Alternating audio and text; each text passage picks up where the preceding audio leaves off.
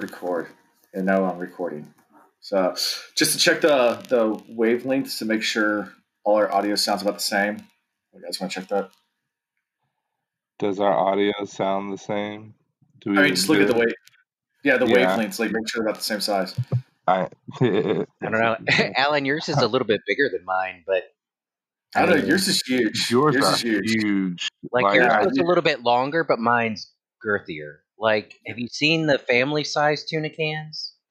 Man, you might need to turn down your microphone gain a little bit. I promise you, I'm a grower and not a shower. Especially in the wintertime. Oh my god. Yeah, shrinkage is real. All the way up. It was cold. It was cold. The pool was cold. Okay, George. Sure. All right. So let's take a brief pause and jump right into the episode. We're only, I don't know how, well, because I started the recording this late. I guess I give it time. We're 10 minutes in. Let's go start. All right, brief pause, and we'll jump right in. All right, welcome to Season 3, Episode 8. This is actually our 52nd episode, so we've been doing this for an entire year. So, yay! We made it the whole year. It still baffles me. Yeah, it's crazy. So we recorded our first ever episode on January 7th, 2020. So in 2 days will actually be our official anniversary of our first recording. Our first release date was January 15th. So how many days has it been? Can't trust that calendar. I don't know. I'm not doing the math. I am not doing math tonight. Sorry. 525,600 minutes. Because wasn't it a leap year? So we're at least a day closer. Yeah, we're a little bit closer. Okay. Than it seems. Okay. I don't know. These are things I do not know. So yeah, 1 year. Yay. So before we get into anything else, I'm going to go ahead and announce our new patrons because we have a ton of them. Thank you guys so much. We have 4 new patrons since last episode. Yeah, that's phenomenal. I know. It's insane. We have Mr. Roboto, Domo Omogato. We have the Village Mattress. Thank you. Very, very appreciative of the mattress being here. I think it's pronounced Charmy. And then the last one is Red Shango. Is that how you pronounce it? If I mess it up, I'm sorry. We still love you. Thank you so much for your patronage and supporting us in what we do. It actually goes to things like buying me a new mic and them a new mic and giving away stuff. So speaking of giveaways, in celebration of 1 year, I am doing 2 giveaways this month. One thing I'm giving away, I'm going to give away a copy of The Dragon Reborn hardcover. I'll do that via Twitter. So check the Twitters either tonight after we're done, depending on what time we get done, or tomorrow. Since I'm sober, I'll probably do it tonight. Sometimes I say the same night, and then I drink, and then by the time I'm done with the podcast, I'm like, I don't remember anything. So, do we expect anything less? Those good old COVID quarantine Tuesdays. Gosh, they were so good. Bad, good. I mean, however you want to look at it. So anyone listening live tonight, go to Twitter. Otherwise, if you don't listen live, hopefully you guys will see it and share it and retweet it so everybody that doesn't listen can still join in the contest on Twitter for a free copy of The Dragon Reborn. And then to make things more fun, so one thing that someone brought up is a lot of times when I do these giveaways, I announce to the live chat, but then by the time the episode comes out, we've already finished the giveaway, and we're announcing the winner. So no one had a chance to actually – they hear the episode, it's too late to enter the contest, if that makes sense, that don't listen live. And oftentimes live recordings are only for patrons only. So in order to do something a little bit different this time, our second giveaway – what we're going to do is it's not going to open up until next week. So if you're hearing this live, sorry, you can't do it yet. But there's a channel in our Discord server that's going to appear, and it's simply pick a number, and that's what it's going to be called. And you pick a number 1 through 100. I've already told Ian and Chris what that number is, and they're not allowed to share it. So in a week, when we release the episode, I'll open that channel to everyone. you guys can then join our Discord if you're listening to this now on whatever service you listen to it. Come join our Discord. If you can't find how to join a Discord, DM me, ask me. I'll tell you how to find it. I'll send you a link. So join Discord. They'd say pick a number, go there, pick a number. If you're the first person to get the number right, is going to win a Will Reach shot glass because it's 1 year. Take shots. That's what we're gonna do. We have a gold rim shot glass from our merch store that I'll send out to whoever picks the right number first. You So get that that one's gold not- rim, so I'll be auctioning off the number later on tonight. Kuma's going to take a Highest bid gets the number. highest bid for the number. There you go. So yeah. So if you're listening to this, that contest is going to open up that day I release the episode. I probably won't do it at the same time I release the episode. Give some people some time to listen to it. But next Tuesday at some point during the day, there's a channel that'll open up on the Discord server. Pick a number. Make it a little fun. I also get some more people to join our Discord that listen to us if they want a shot glass. So lots of fun. So as far as numbers and anything else going on, no new milestones. Oh yeah, we hit 200 Instagram followers, and I don't do anything on Instagram. So I mean, I just blast memes because that's all. I mean, that's all I know how to use Instagram. Yeah. Yeah. I mean, And then back in March and April, that was the best thing because you kept going. Yeah. It's quarantine day. Yeah, I mean, I sometimes do real time memes, but it's mostly just random memes that I find that I think is funny. I saw where you posted the one with Lucy and the football, and it was like, Uh-huh. I'm coming back, and you were like, sure. God, I'm glad someone put that together. Whoever did the editing, thank you. That's exactly what I had in my mind. That was perfect. Yeah, so if you guys haven't seen that, go ahead and look at the Charlie Brown. That was Zool that did that. Oh, thank you, Jill. Yeah, and speaking of Zool, happy birthday, Zool! It's her birthday today. Happy birthday to you. Happy birthday to you. Happy birthday, our most favorite Zool. Happy birthday to you. And many more. You really thought you were get like a legit full on like happy birthday regular song? You haven't listened long enough, and you've been listening from the beginning. So Yeah, I threw in a little bit of the Marilyn Monroe version at the end. I don't know if you caught it, but yeah, there you go. Wink. Yeah. Also, another thing that we started doing was location. So, talk about a location where we have listeners from. This is another location that I've been to and is near and dear to my heart. It's actually where our wife and I honeymooned. And I actually lived there for a very short period of time, which was Thailand. Yay, Thailand. We have listeners from Thailand, so thank you guys for listening. If it's someone I knew from my travels, I'm sorry that you knew me at that stage of my life. It was an interesting time. But thanks for listening. I don't keep in touch with anyone from those days, so I don't know if it is, but that'd be weird if it is. But yeah, so Thailand's a wonderful, beautiful place, beautiful people, and a lot of fun. So thank you, listeners in Thailand. Awesome. As far as personal stuff is going on, Christmas is over, New Year's is over. We made it to a new year, whatever that means. A great year, fantastic year. Everything's looking wonderful. Everything's looking up. 2021. Thank you. It's going to be great. Yes. Christmas. We still haven't celebrated Christmas with my family yet because we have a round of that disease that is not supposed to be speaking of going around my family. So, yeah. So I've had different people within my family get the good old Rona or the vid, whatever you want to call it, the COVID. So they've been in and out. So we haven't been able to get together as a family because once one person has it, the other person has it, and it's just been we're just waiting for everyone to be not COVID free, and then we're gonna do Christmas. So it looks like we're gonna do Christmas on January 16th. Fun. It's a 3-day weekend. Yeah, exactly. So you could party hard, and then you have time to recover. Exactly. Yeah. And New Year's was fun. I don't know, Chris. What'd you do for New Year's? Ian and I hung out together. So what'd you do?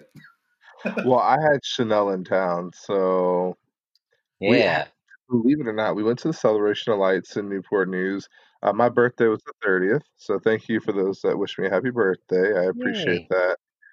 It's been a tradition since I was 12, so the last 21 years, to go to the Celebration of Lights either on or the day after my birthday. So that's what we did. We did Celebration of Lights, which is one of those huge, like, kitschy little light shows that's good for kids, but adults secretly enjoy it too. I not so secretly enjoy it. I love it. um, I did that and then had Italian food, which was phenomenal, and tried a couple new bottles of wine and just relaxed. It was really nice to bring in the new year in a very calm environment. And then we went to bed at about 3 o'clock. Nice. Yeah. 2021. Hoorah. Brought it in right. How about you, Ian? Anything new, exciting? Well, I'll let you talk about the New Year's festivities and the boot with the spiders. But no. So I think I've mentioned it here before. Like I've started dabbling with the online dating, and it's that whole concept is still a little awkward for me. But I'm why not, right? Um, I think I try to remain jaded and all, but I'm still that hopeless romantic. So, maybe I find somebody to grow old with. So, anyways, I was joking with people because some of the responses and people I got contacted me, it was like, gosh, I don't want to be judgmental, but just weird people and weird requests and stuff in my inbox. I don't know, I didn't want to deal with, right? Mm-hmm. So I joked about, maybe I'll just start, instead of pictures of me, using pictures of all the food I cook, and I'll put up a picture of my like clean bathroom and all that jazz. And a normal girl would probably look at that and be like, "Oh man, he can do chores and cook, and he cleans up after himself. This one's a keeper." So I did that. And do either of you have your Facebook I Messenger saw your open? picture. Oh, I saw the yes. picture. Yeah. Hold on, I need you to read it, Alan. Can you open it? Let me see if I can get it open. Do you have it? If I read it, won't be as good. But as he's You pulling that up, seem like the kind of man. tonight, what I posted in the Trollocs Cookpot in our Discord, I put as my profile picture on one of my online dating apps. Okay? And within 10 minutes, if Alan pulls it up and reads it, this is the response I got. Within 10 minutes, you seem like the kind of man who is plenty confident. But just in case you need a little extra boost this evening, your profile photo is pretty incredible. I want to know what that profile photo is. I should you not. It was pork tenderloin over a bed of green beans, carrots, garlic, and mushrooms. I think I've seen that. Didn't you post it on Facebook? Yeah, lightly seasoned. I tell you what, man, reeling them in. So, anyways, I have a date Friday. I would even marry Ian after looking at all the food he cooks. What's crazy is it worked. Fuck it, whatever. And it's kind of cool because if I land a girl that appreciates that, those are things I enjoy doing. So I love cooking, and if she's down with that, yeah. But they say the fastest way to a girl's heart is her stomach, right? Is that? You guys should see the picture of Ian and his muscle moment. That was a very beautiful one too, Ian. I just want you to know that I was very, very much impressed. Yeah. I am going to tell you a secret. The mirrors in that gym are a little wavy, and they're almost like circus mirror. So I found the exact spot that made my top half look swole, and it erased my belly. But it's actually the exact opposite of that.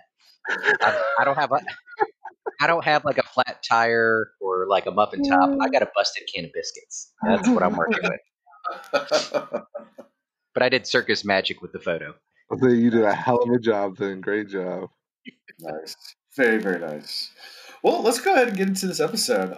So, quick predictions. I don't have a whole lot from last time, but one was that Matt was not really healed, or not fully healed. That was from last week. And then that one of the predictions you guys made is that Lanfear's not in the tower. I even asked you guys, Do you guys think Lanfear's in the tower? You're like, no, there's no way she's in the tower. So we'll talk about that later. Yeah. Technically, she's not. She goes by Celine. Okay. Huge difference. Sure. Now you got us. Sure. You got us. Yeah. All right. So let's go ahead and move right into chapter 19, Awakening. And the icon is 5 dice. Yeah, so this is actually also fun because this is our first Matt point of view in the entire series. So if you guys haven't noticed, there's never been a single chapter where it's been from inside Matt's head. This is the first one. So excited. And I was severely surprised by being inside of Matt's head. Yeah? Here's the downside to this being the first time in his head. I actually really appreciated the conversations he had with himself. But did he always think through things this way? Or is this a result of what he's gone through? It'd be nice if there was one early on and you had this back and forth with himself inside his head, making decisions on what he'd do, what he could do, that sort of thing, and then acting. But anyways, either way, still cool. I was super excited about it. Sure. Like I said, it was super surprising being inside of Matt's head for me because it was so well put together. I expected so much more disorganization and chaos, and though he was kind of beside himself, he was working through things so quickly, and he was just like impressive. Right. Yeah, maybe not the internal monologue you would think from a wild card. No, not at all. Which the wild card thing has been reinforced recently. Like, anyways, yeah, pretty cool. Yeah. And then I know we haven't talked about the icons in a while, but what do you guys think of the dice icon? Chris, am I wrong in remembering that the way they were described, it was different types of dice, and these all look the same? Yeah, right. There's different types of dice sets. Yeah, so yeah, that's what it was. There's 2 different types of sets. One's with the crowns, and one's with the pips. Yeah. So anyway, not as important, but yeah. Dice. I mean, if you remember back to before Matt, when Matt wasn't as daggery, he definitely liked to dice all the time. You know, well, it's the gamble. I think is what it's alluding to because we now have Matt thinking, and we have Matt being pulled in different directions, and now it's like, who's he going to roll the dice on? Who's he going to, gamble with? Yeah. Who's he going to put? Who's he going to bet on? Like. That's a good question. I want to know who is Matt's allegiance going to end up with. Yeah. Yeah. And like to play on that a little bit, like hasn't Matt always seemed the one to like not care about the odds? Like if there's a chance, so you're telling me there's a chance? Like fuck the odds. Let's do it, right? So yeah. Anyways, time to roll the dice. Exactly. Anyway. So let's jump into this chapter. So Matt wakes up and he's in this really super expensive bed and he's having trouble remembering anything from the past year. He's not even sure what's real or not. So he's kind of like, you get this sense that like he's just very, very disoriented. He's trying to figure out where he is and he's kind of putting pieces together, but it's really just like, almost like amnesia. Like he's forgot a lot. So before we get into a memory he starts to have, what do you guys think about this opening scene? I mean, obviously, he's disoriented. He's just been healed from the dagger. Yeah. I think it's so well written, and I immediately started thinking about the show, and I'm not a producer, director, or anything like that, but like, how do you do a scene like this? Because you have to have that internal dialogue. So do you? But like, I mean, it'd be too cheesy to just have a voice in his head talking as he's sitting there eating or whatever. Like, do they make up something for him to talk to? Like he's talking to something he's familiar with that he. Unless it's Morgan Freeman's voice, and then it's always good. Oh, that's true. So I don't know. I agree. My mind just started wondering how you do this because there has to be multiple aha moments along the way to sell how like he was in this daze, this fog, and then the memories are like kind of coming back to him, and he's like, "Oh, wait a minute, this. Oh, wait a minute, this. Oh my gosh, the horn!" Like I just immediately started thinking, first of all, this is awesome, but secondly, man, I hope they do this justice because they have to do this. This is Yeah. critical for Matt, his character. Do they do it in flashes though, or like I agree with your statement. Oh, Like I would do it in flashes, maybe. Just like Yeah, you can cut scenes from like the previous shows or previous episodes, like during this. exactly. Yeah. yeah. Jeez, I always forget, like, on the screen you could easily do that. You'd have to do it like rapidly though. It couldn't be Mhm. like a long, drawn out like moments. It would be like a rapid flash. And I've lately been watching the originals because Chanel's got me into that. And when they do certain things, they show like flashes of images, and it's just enough for the eye to kind of make out some detail and kind of get a glimpse. And then as the show progresses, the more the glimpse shows up, the longer it sticks around, so the more you can see. And again, we don't know what Matt's mind is like right now, but we do know it's kind of disorganized and slightly chaotic in the sense of the memory side of things. So maybe as we see more into his mind, these visions and images become clear as he begins to understand what he's been through over the past year or so. Sure. Yeah. And then he starts to have a really strange memory. He starts to have a memory of him commanding a division of the Manethran army called the Heart Guard and like going into battle. So I didn't know what you guys' thoughts were in that, but it's like a vivid memory that he lived, but obviously didn't. I have a thought, but I want to let you go first, Chris, and see if you're feeling anything here. I mean, it was both cool and confusing that he used the old tongue so readily and so fluently and kind of understood what it was. Like in my mind, I'm wondering if he is channeling his past life, or we start to learn more about how the wheel weaves. So, is this like the flow of time kind of laying over top of each other, or is this something due to the horn and its use? So, a couple of thoughts there. Okay. So most of those kind of trickled through my mind, but what I raced to and stuck to and wrote in the margin here was how does the healing work? Like what's actually going on? And the reason I was thinking this was I threw out before, like maybe healing is some sort of manipulation of the healing process and time, like, but on the same timeline. So, like, you could speed up the healing process. It has to naturally be able to occur, but they can affect how quickly it happens. But what if, especially the way they did it, using like, was it a sangreal or whatever they used to assist? Like, maybe this massive healing process actually involved borrowing life force from the different variations of Matt that have existed across the ages. Does that sound too crazy? So by doing that, like they would become part of him and who he is now. Maybe that's why he was screaming that stuff out as he was getting healed because he was being connected more to that previous version of him. That's an interesting thought. I don't know. I might have accidentally done drugs. I don't know. That's No, I mean, it is a cool thought.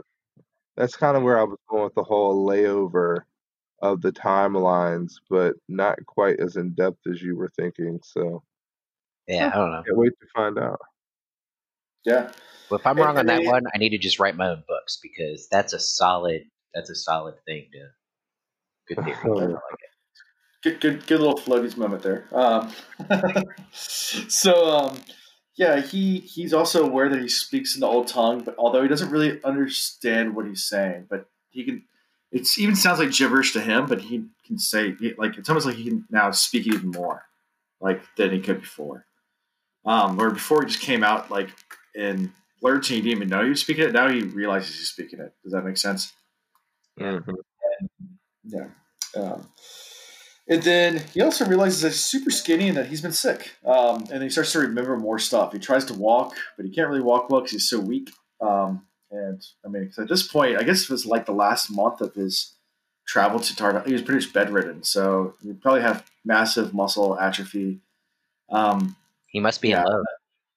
you get this. Yeah, I get so weak in the knees, I can hardly speak. I lose all control, and something takes over me.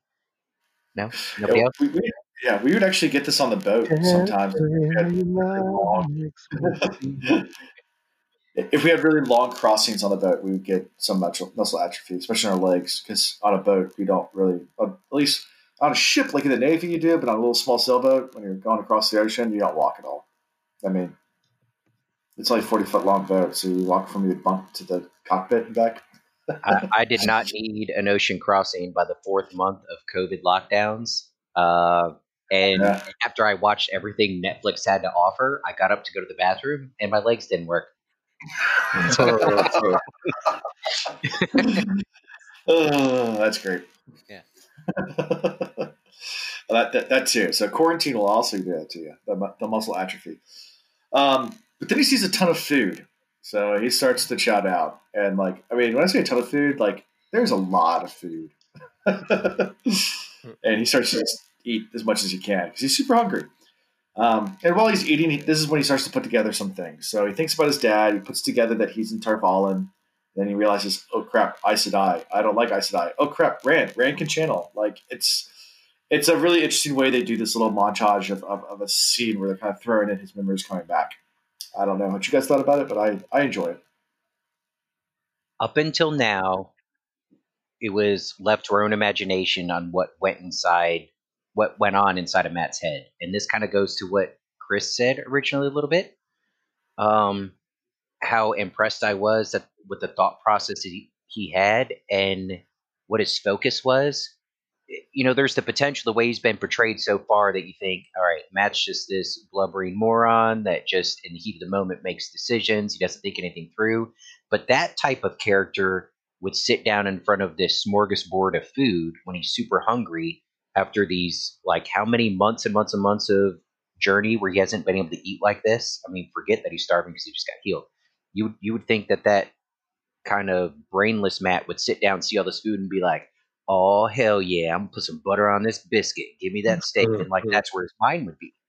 But he looks at the food kind of briefly and just grabs some to fill that basic need because he knows he's hungry, and immediately goes to the deeper thought of analyzing everything that's going on and the memories coming back to his head and figuring out what his next move is. Who would So have thought he was so analytical? it blew me away. You nailed it. Like, I would very say cool. though, it reminds me of you. What that? Look at that guy. He must be a dumbass. And then you talk to him for more than 5 minutes, and you're like, I mean, he's kind of a smart dumbass. It really is. I think I misjudged him a little bit there. Oh shit! No, he just got naked and jumped in that fountain. I don't know. I don't know about that. Let's pretty dumb.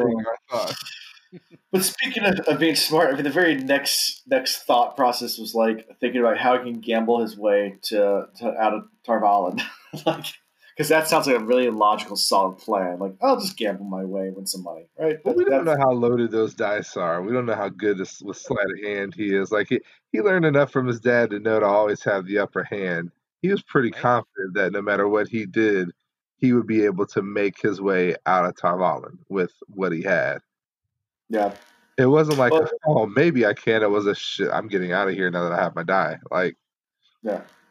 Well, not even with what he had. He was even thinking about like, I wonder if I should die, or I'll be able to convince the Aes Sedai to let me have the ruby on the dagger. That's probably not tainted, right? That's probably okay. Like again, like he's scheming. Like I like it. There's just something about that act of just like he was in his mind. He was already planning his escape. He was thinking about the resources that he had available to him, where he could get other resources. Like beyond the point that he could barely move, that he was hungry. He was already on his way out of Tar Valon, like headed home. Mm-hmm. I love that Alan is trying to give Matt shit, and I was worried I'd be the only one defending him. And Chris, I really appreciate that. Like you see some of the same nuances that I'm picking up on. I I'll love say this: that. But I when appreciate a hustler.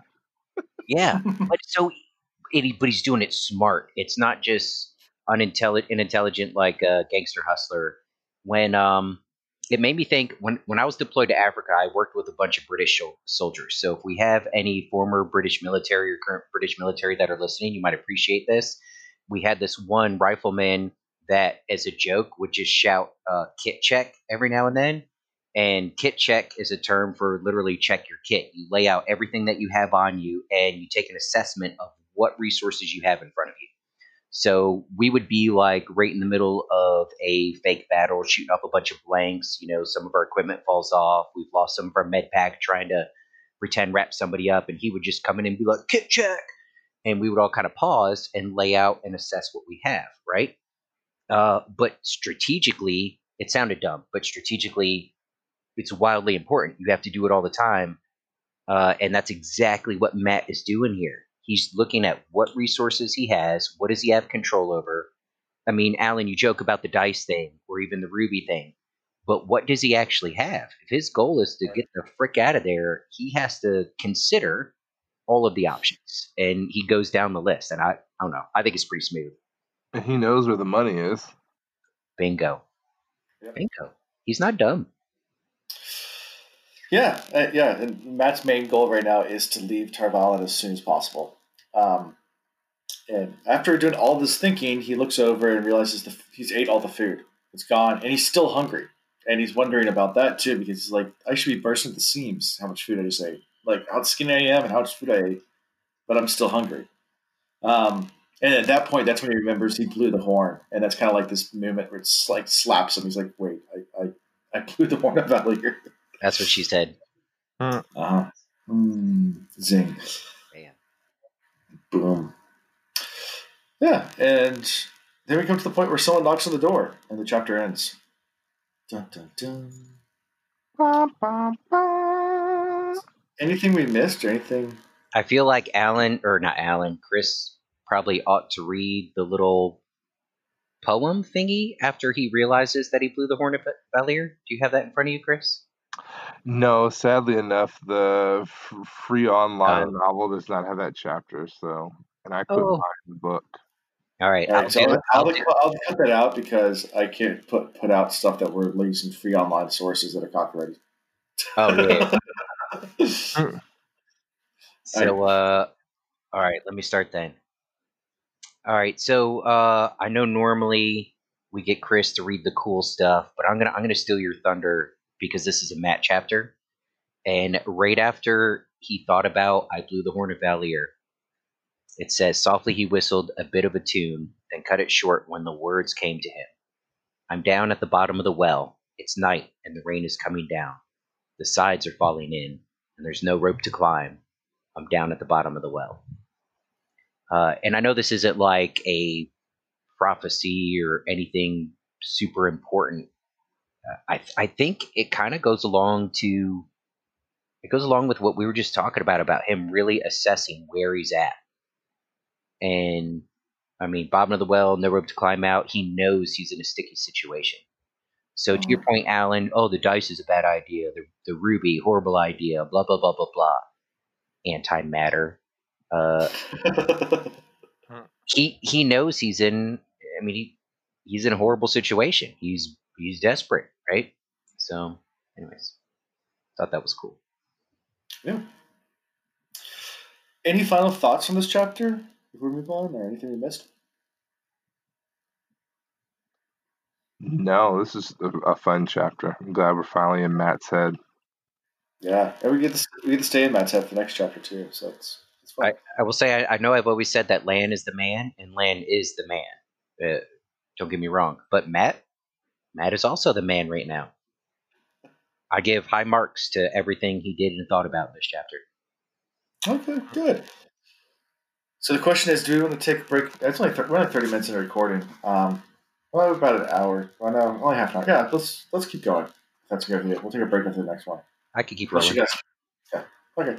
So do a brief pause and then. Although Visitations is long, it's got kind of a double portion to it. Yeah, it does. Go I pee gotta real pee. quick. Let's take I a gotta say, I gotta pee. Okay. Be a short break. Okay, yeah, all right, we'll take a short break, guys. We'll take a short urination break. break.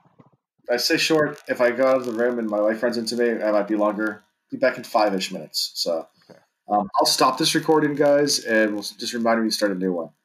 And remember to mute yourself on Discord when you guys go break. You guys can play music, so it's not just awkward silence. We'll be back in like 5 minutes or so. See, now I hit record. All right, now we're recording. Oh. All right. Hashtag leave. Yeah. Trying to get Fred Bird out. Good old Freddy.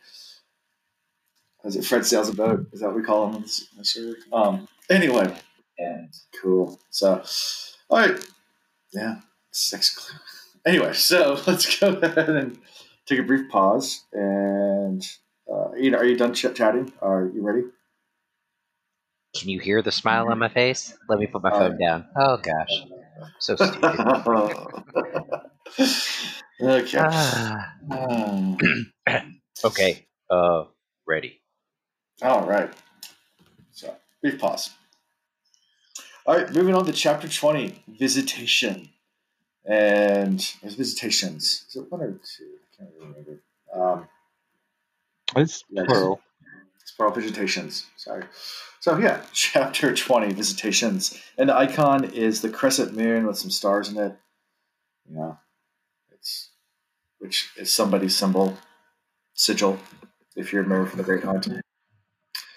I don't know if if you guys thought of that right away when you saw it, or I did not. That's got to be. That's the rat that died because its back was broken after the dreams. gotcha. No, am I off? Hey, you can't get them. Maybe. Can't win them all. Maybe. Can't win them all. Yeah.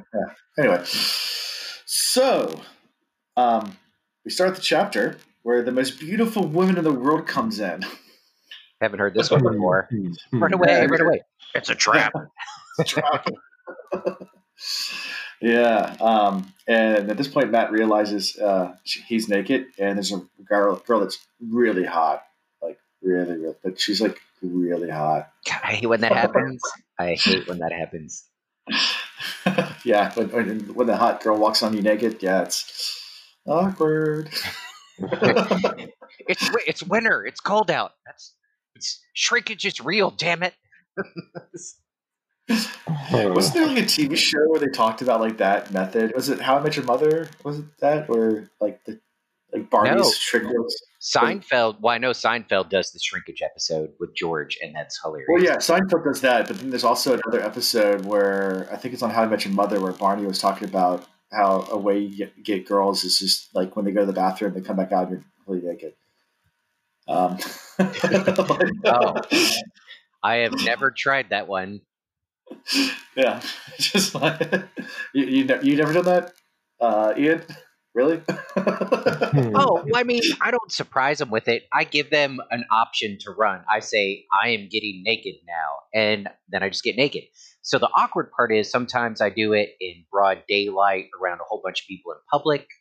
I've done it on, I've got naked on roller coasters. I got kicked out of Busch Gardens because when the photo was taken, I was butt naked holding all my clothes in my hands above my head. How would you? I really need to know how you managed. Like, well, obviously, you know where the cameras are if you've rode them a few times. So I knew how much time I had, and this was on Apollo's Chariot, so it had the lap restraint. So it was actually what I did was I kind of sat up and flexed my thighs when they went to click it down, so I had wiggle room to be able to slide my pants off once we got going. But yeah, butt ass naked and holding my clothes in the air. And when I left the ride, I was just kind of covering up my stuff, and they kicked me out of the park. Yeah, Wait, how did we get to that? Alan, do your job. Chapter 20. Jesus. What about the time in Blacksburg where you had to climb a house, like the side of a house, completely naked because you took your clothes off and decided you're streaky, and then we took your clothes and threw them on the roof. Is that the same trip where someone pulled a light pole out of the ground and we started freaking out that the cops would come? Yes. Oh my gosh. That was so great. Fun Those times. were the days.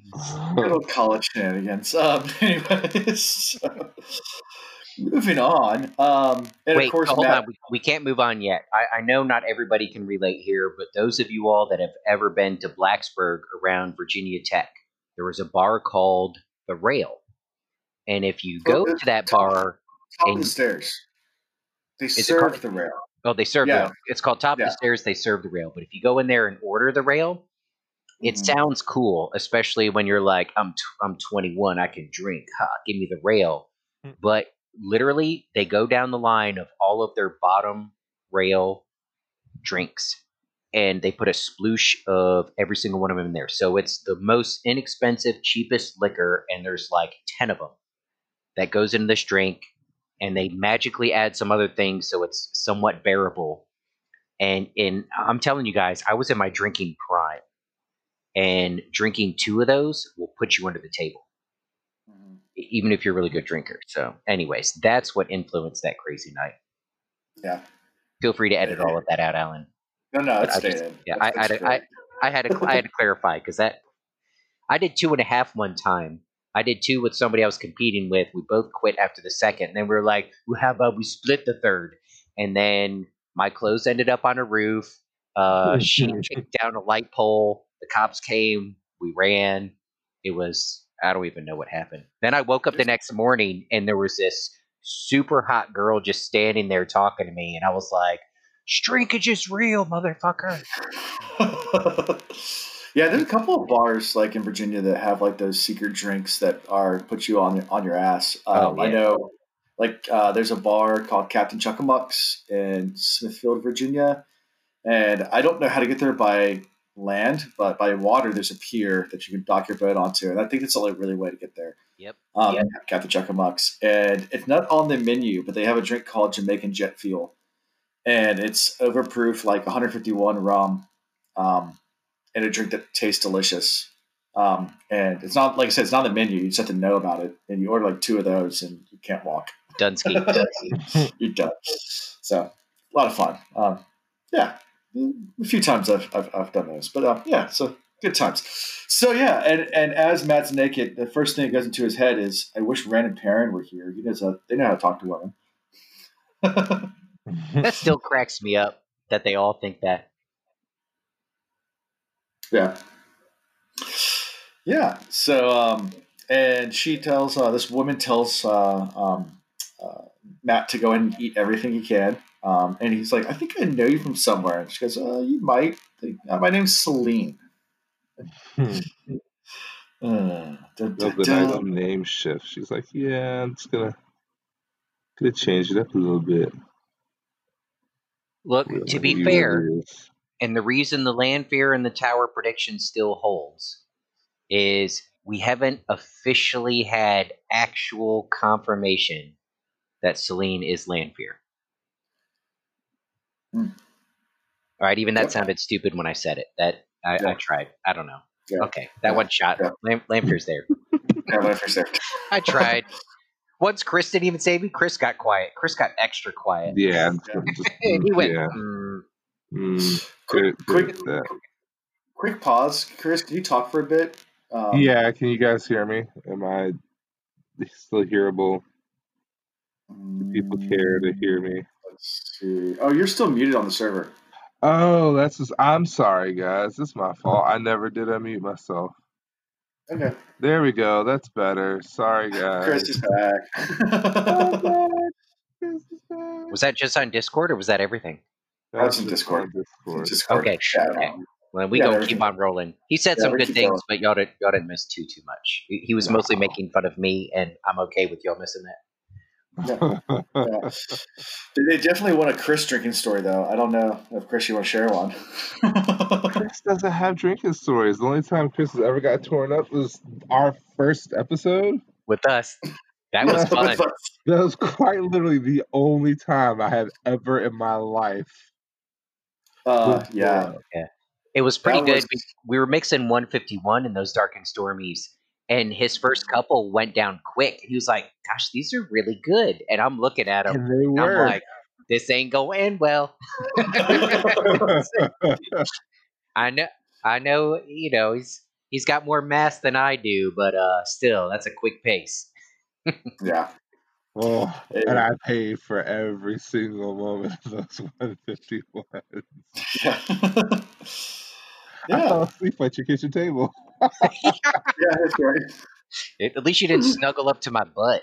That's. I know somebody that's done that. On a Zoom call. Anyway, so Chapter 20. chapter 20. So, he asked Celine if Celine's Aes Sedai, and she says no. I'm not. Kind of gets offended like she always does. Um, and he's still getting his memories back, so he's trying to put two and two together, whether or not it's just a memory that's missing, whether he knows her or not. And it's just kind of this confusing scene. And then Lanfear / Celine goes into a whole entire bit about how the Aes Sedai are just going to use you. So let's go to that. Let's talk about this No, whole you entire. can't. You can't stop there. I'm sorry. Normally, we want to go back, and Chris, we might if you have something. But because you said that, we have to jump forward a little bit. She points out that the Aes Sedai will use you. But what did she follow up with? I will use you. I will use you too, motherfucker. And I love that because you know what? She has me convinced. I'm on Team Celine right now. I'm kind of curious, like what Lanfear. I mean, I guess it seems a little darky and nefarious and like not good ish, but Yeah. I don't know. We don't know enough about it So yet, he'd and be like to be whipped. She's clearly not with Ballsy. And I think we all agree that Ballsy's a jerk, right? Screw Ballsy. Agreed. But I don't know. Chris, how crazy would it be if in 3 books it turns out that the Lanfear way is actually the way we should be rooting for? You've got to be prepared for that screwed up possibility. Because let's be honest, our Aes Sedai, they don't know shit. They don't know where the seals are. They're fighting amongst themselves. They've been so screwed up for years. They've been infiltrated by Black Aja. Everything we think we know about prophecies and whatnot comes from them, and they're freaking wrong. That's true. All right, let me stop. Chris, you take us back to reality because you're sober and I'm not. So No, go ahead. I completely agree with you. Like at the end of the day, we don't know which story to really go with. Who is the person honest enough? But at least she was the one that's willing to say, "They're going to use you. I'm going to use you. Let's find out who you want to use you." And I guess her logic was, well, at least I'm going to tell you I'm going to use you. Like they're going to use you and try to trick you. I'm not going to trick you. I'm just going to flat out tell you I'm going to use you. But at least I'm honest. and she's also speaking to the part of him that I think is starting to come out, the need or the desire. I'm sorry. I was just sitting there in my head. I was about to comment about how she's super hot also, and he's standing there naked. But I was waiting for you to finish, and you were like, well, she's also speaking to the part of him that's starting to come out.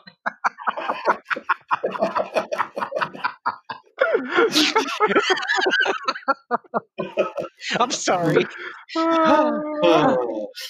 Somebody mute me and let Chris finish. The ambitious side of him, the side of him that is tied to his descendants as a man of honor and glory, and he may not even be realizing yet that that's coming, but it is. Yeah. Okay. Also, add that last statement to what I laughed at. I know. Yeah, but no, she does make that point, and so far, what we know of Matt, I don't think anybody would argue. She's like, yeah, I mean, convincing you to chase glory is not like I don't have to put a lot of effort in that. I'm just gonna say, glory's there for you if you want it. Follow me. I don't need to convince you any more than that. Right. So yeah, also at this point, this is when Matt tries to think of why the Aes Sedai want to use him. He's actually trying to put that together. Like, why do they need me? And this is where Celine says, "Well, you're important, whether you like it or not." And then that's when Matt starts like, "Well, are you a dark friend? No, I'm not a dark friend." And basically, she's his. I'll let Ian say it, but what was Ian's one of his catch lines back in the day? Oh shit! She works for. You don't remember your catchphrase back today? I work for no man. Oh yeah. Oh my goodness. Uh, I do what I want. I work for no man. Dang. I was overthinking that. I'm sorry. Yeah, Yeah, that yeah. was your in college. You said it all the time, like I work for no man. Yeah, but I don't know. So there were things that she said during this chapter that I actually started nodding towards. Not like I'm convinced that she's working towards what I would call good. I still don't know enough yet. But when she started talking about how she works for no man, she did say there's at least one that she would kind of walk beside, but Mhm. behind, no. Um, and I guess because at this point in my life, that's also kind of like, I mean, we talked about the dating app thing or whatever, and I'm considering the whole getting back into swing of things, but that's the kind of woman I'm looking for. Like, I don't want this, yes, sir, let me make you a sandwich, like, kind of girl. Like, that's not cool at all.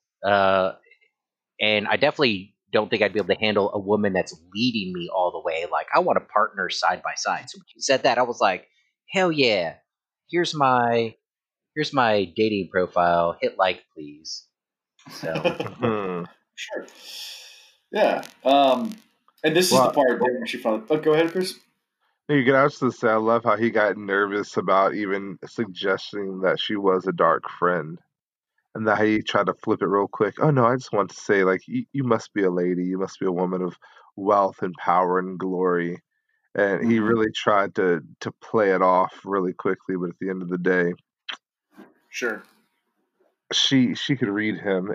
And you're right, she did state that she wanted to be with a guy who she could stand beside. And it kind of makes me think about the old Manethran queen who, you know, at the end of it all, tried to save her people and did.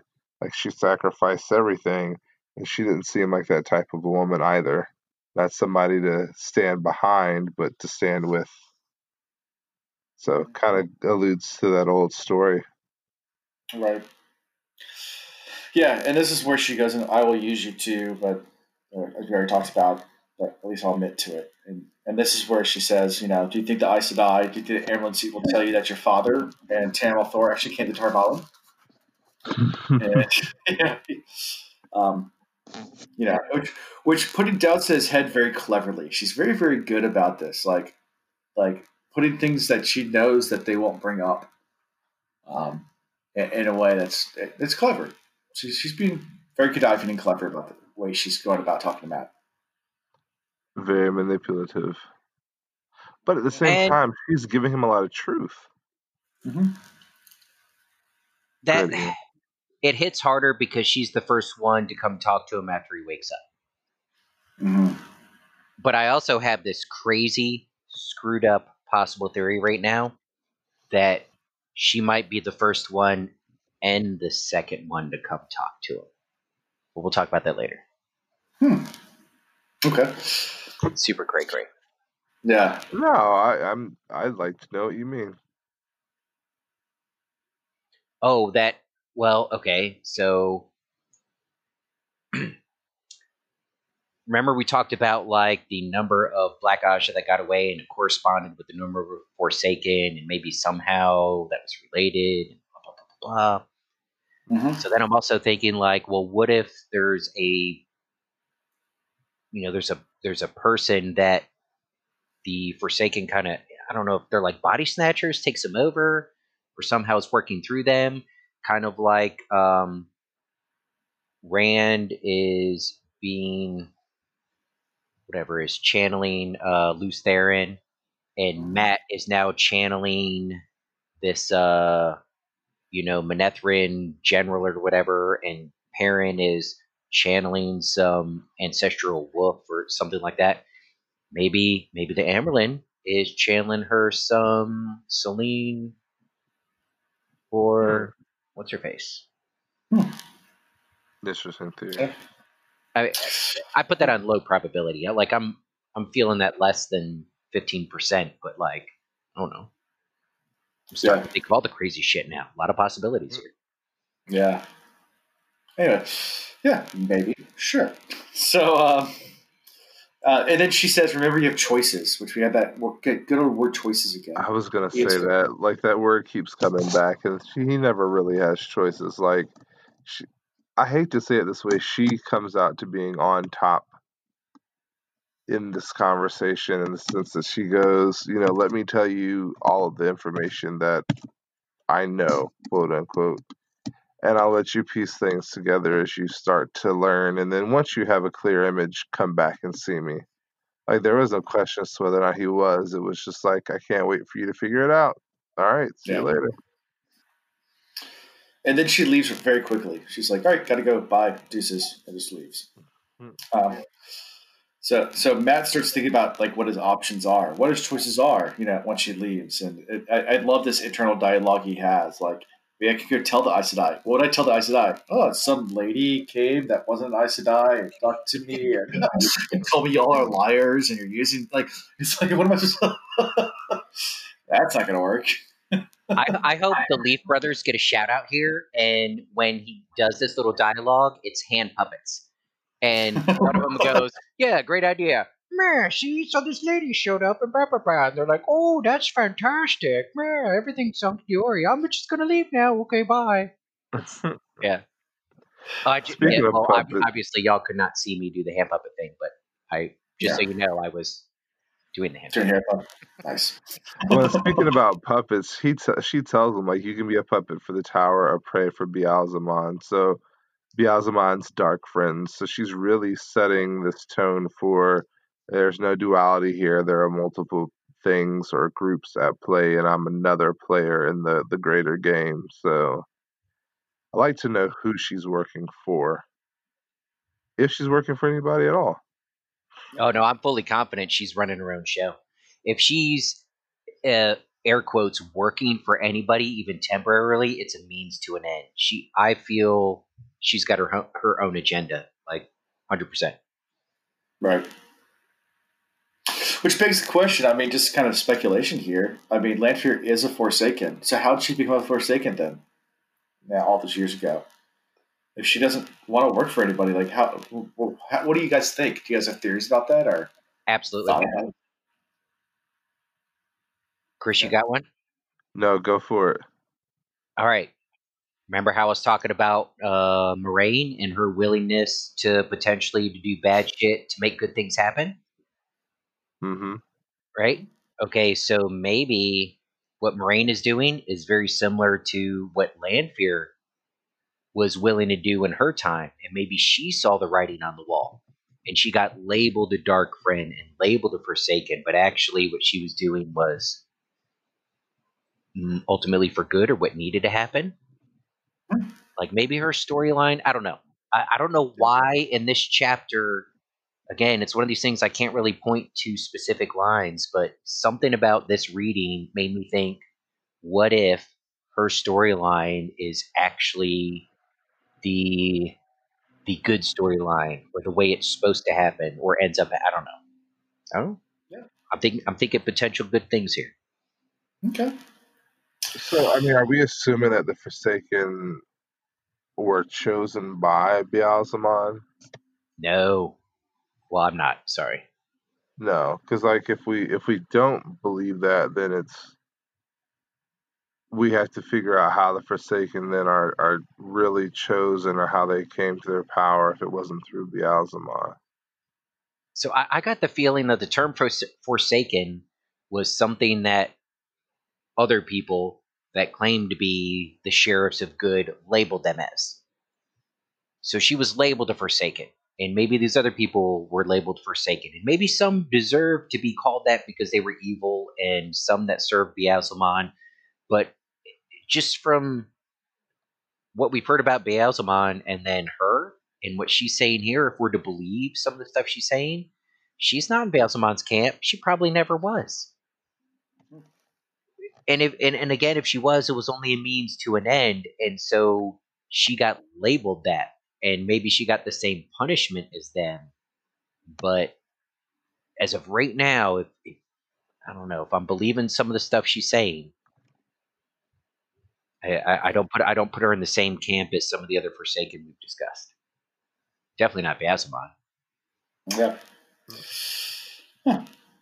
Okay. Well, so at this point, Heath gets ready to leave. He's starting, trying to get dressed, trying to leave. He's thinking about how much money he has. He's like, well, I got my dice, so there's probably a few games. Speaking of city, I can probably dice enough games to get out of here. And right as he's about to leave, the Armland seat and the Keeper of the Chronicles, Leanna, come in. Say that. Say that again. Did I hear that right? Yeah, you heard it right. She Okay. came in fast and hard. And yeah, the Armland immediately tells Matt to get back in bed. And he's like, I want to leave. And she says, no, you can't. And goes through, I've already told the guards and everybody that you're not going nowhere. Where you going? Nowhere. So, yeah. What do you think about all this? There's a lot of interchange going on here. She tells him that he has to heal. The reason why they want to keep him, he asks why, and he says, well, I'm not going to heal you just to have you die somewhere else. You need to eat, and we need to make sure the healing worked, not just, you leave and then you die somewhere Caring else. mother. Mhm. I think it's really interesting how she addressed him quite formally as her son. They always, the Amerlin seat is the mother, and Mhm. still it was, what's the word I'm looking for? Belittling. It was Mm-hmm. quite belittling, and she wasn't even really making demands of him. She was just matter-of-factly stating what he was and wasn't going to be able to do. There was no argument, there was no conversation. It was like, all right, so these people know you're allowed to go about the city once you're better, but you're not leaving until I give you permission, and that'll probably be in a year. We'll see. Yeah. It's like a year. It's like maybe, perhaps. Yeah. And then again, these two ladies that were there started talking as if he wasn't there, which, when people are sick, people tend to forget that the person that is sick is there. So Mhm. that wasn't necessarily out of the norm, but he took great offense to it. Like, I can talk for myself. And again, he was belittled. Like, nah, no, you can't. Yeah. So, at this point, this is where Matt cleverly tries to get the Armland to admit his dad came. Um, by how do you exactly phrase it? He My said, da. yeah, it's like if I had been, gone for this long, I think my dad would have come at least checking me. That'd be weird if he didn't, or something like that. She's like, well, he did. Um, but she hesitates. Like she doesn't. She didn't want to tell him that, but like dragged it out of her. Uh, So so right now the Amerlin doesn't know who in the White Tower to trust. And the people she's put trust in, she's not even certain she can trust them, but she feels like statistically, if she's going to trust someone, these are the people she has to trust, right? So she doesn't even know. I mean, I know I jokingly kind of said Lanfear is the Amerlin's seat is blah blah, but that's BS. We don't know that's bullcrap. So think of it from the perspective of she trusts no one and nothing, and maybe she doesn't even trust her number two that's always around her. She has to already be thinking, has somebody already talked to Matt? Am I actually the first one to talk to him? What does he know?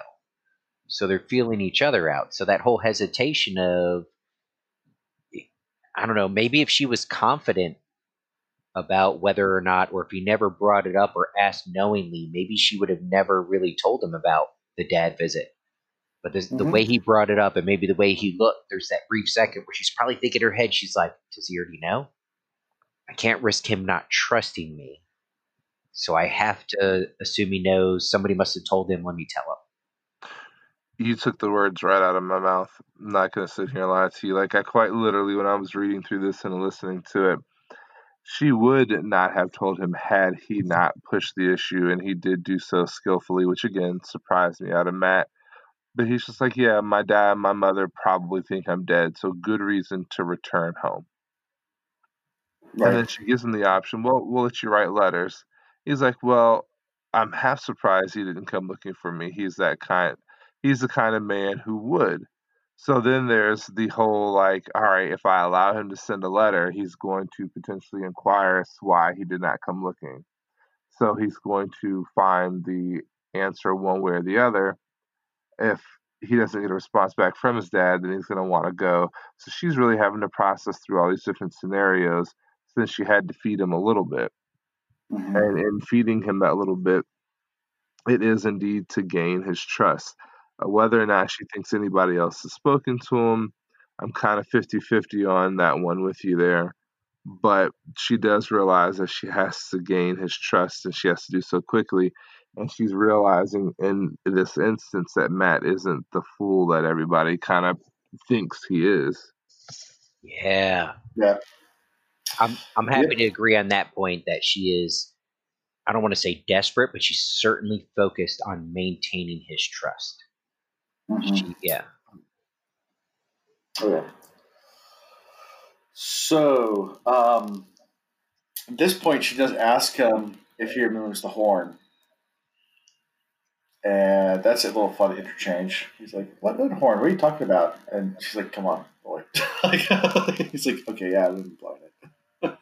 He admits to it. So, hey, so do you remember having sex last night? Wait, what? You did what? Yeah. What? Don't fucking play with me. I know you know. I mean, yeah, no, yeah. No, it was great. Yeah. It was good. Where are my pants at? Awkward. I'm very surprised, by the way, that the Amberlin seat did not pick up on the fact that Matt was alluding to the fact that Rand's dad should have been or would have been worried as well. Yeah. And that he asked about him, like that should have triggered her. Maybe we're giving her too much benefit of the doubt. Yeah. I mean, she did have Black Aja in her midst and didn't know anything about it. And then when it came to the blowing of the horn, she did get really snappy with him really quick, but she knows the power that he now holds that we, even as readers, don't entirely understand. Right. But also, letting Matt know that his father came around, not a huge risk because she has enough in her hand right now. She has the ace of spades in her hand that would keep Matt nearby, not only in the short term with his hunger, but in the long term with, hey, I kept you alive. It would have been easier for me to kill you and then just handpick somebody to blow the horn, sort of thing. So she has ways to control Matt right now. She doesn't have ways to control how information comes in and out of the White Tower. So if word gets out that Tam is looking for Rand, and it makes it to Rand, she has no way of controlling Rand right now, and Rand goes straight back home instead of following his destiny.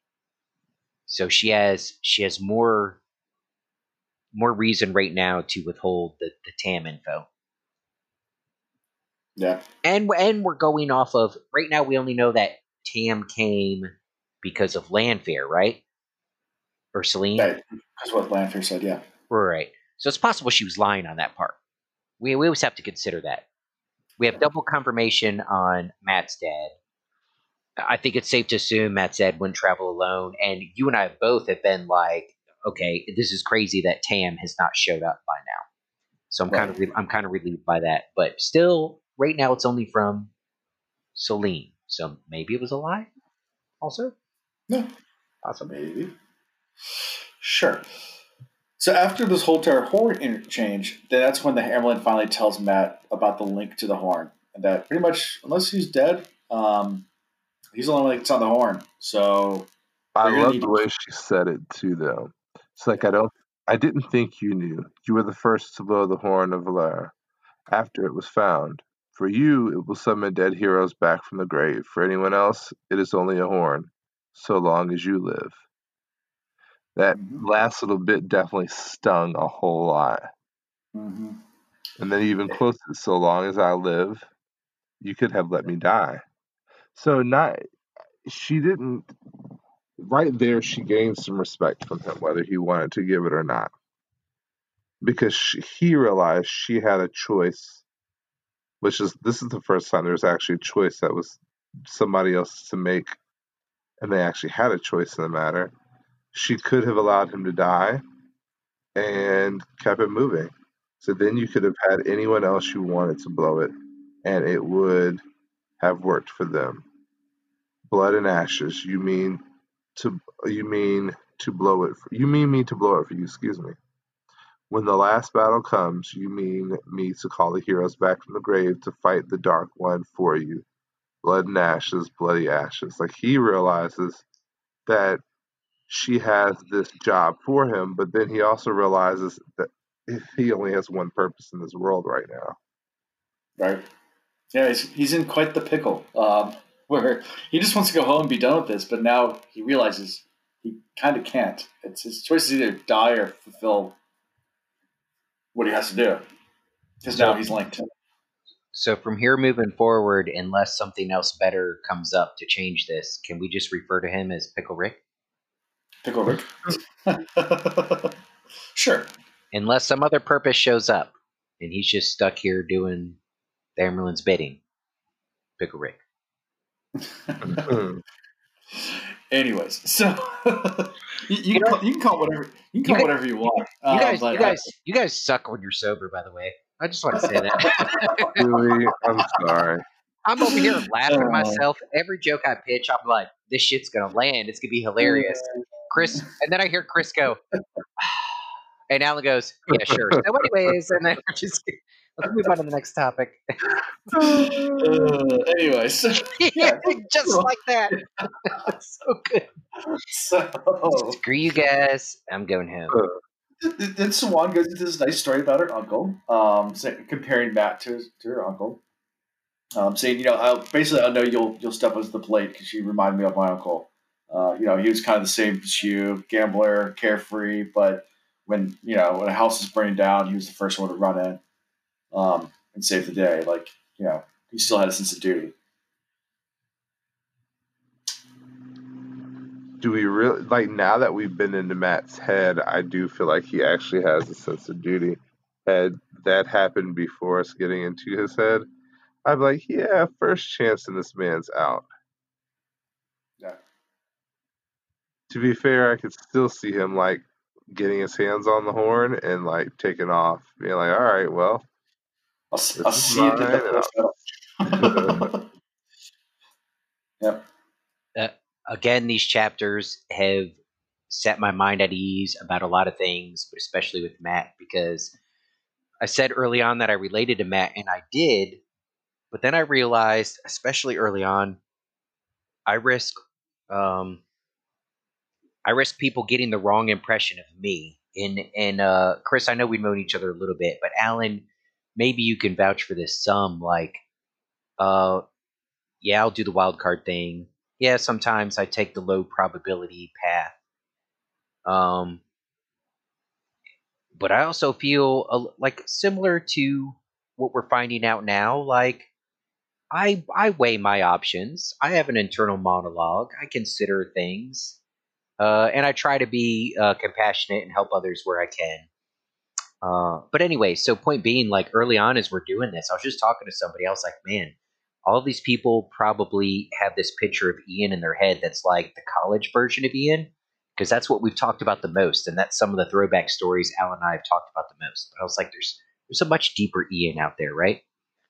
But we just haven't had a chance to talk about it as much. Anyway, so as this chapter comes up, I'm like, yes, now I feel vindicated. I feel better relating to Mat. There's definitely room for that type of person that maybe outwardly just seems Craig Carey, go with the flow, let's just do whatever's fun, but also at the same time thoughtful and analytical, like Chris pointed out, and compassionate and all that jazz. So I don't know.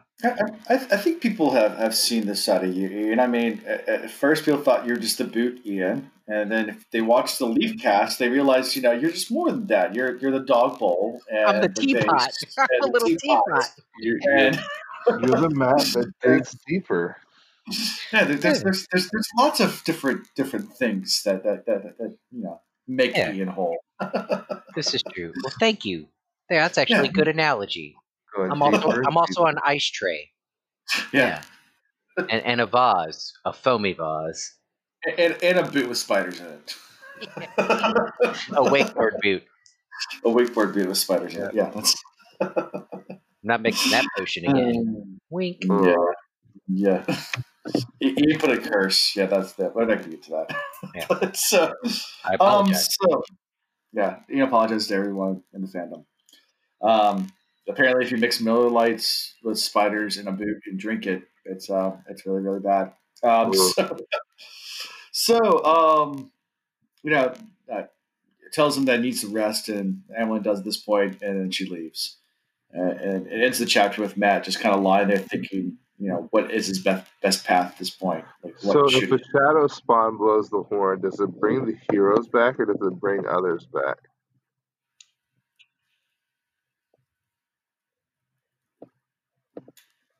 What do you mean? So I was thinking it would just be the same crowd that came the first time he blew it. Yeah, but they're not really their heroes. They're not the Shadow's heroes? Okay. Yeah. Like, would it bring back dead Shadow Spawn generals and stuff? Like, I didn't even think of that. For each people? I know we'll probably never find out because hopefully the horn stays in Matt's possession, but... Well, yeah, but we got... To your point, we got hints. Way to break out the Forsaken? Is this another way of freeing them? Like, could the horn be a key? Remember when Arthur Hawkwing was like, yeah, Matt blew the horn, but when the horn is blown, we're drawn to the dragon. And I don't think if a Dark Friend or somebody like that blows the horn, that Arthur Hawkwing is going to show up and be like, I am still drawn to the dragon, but this time I shall fight him.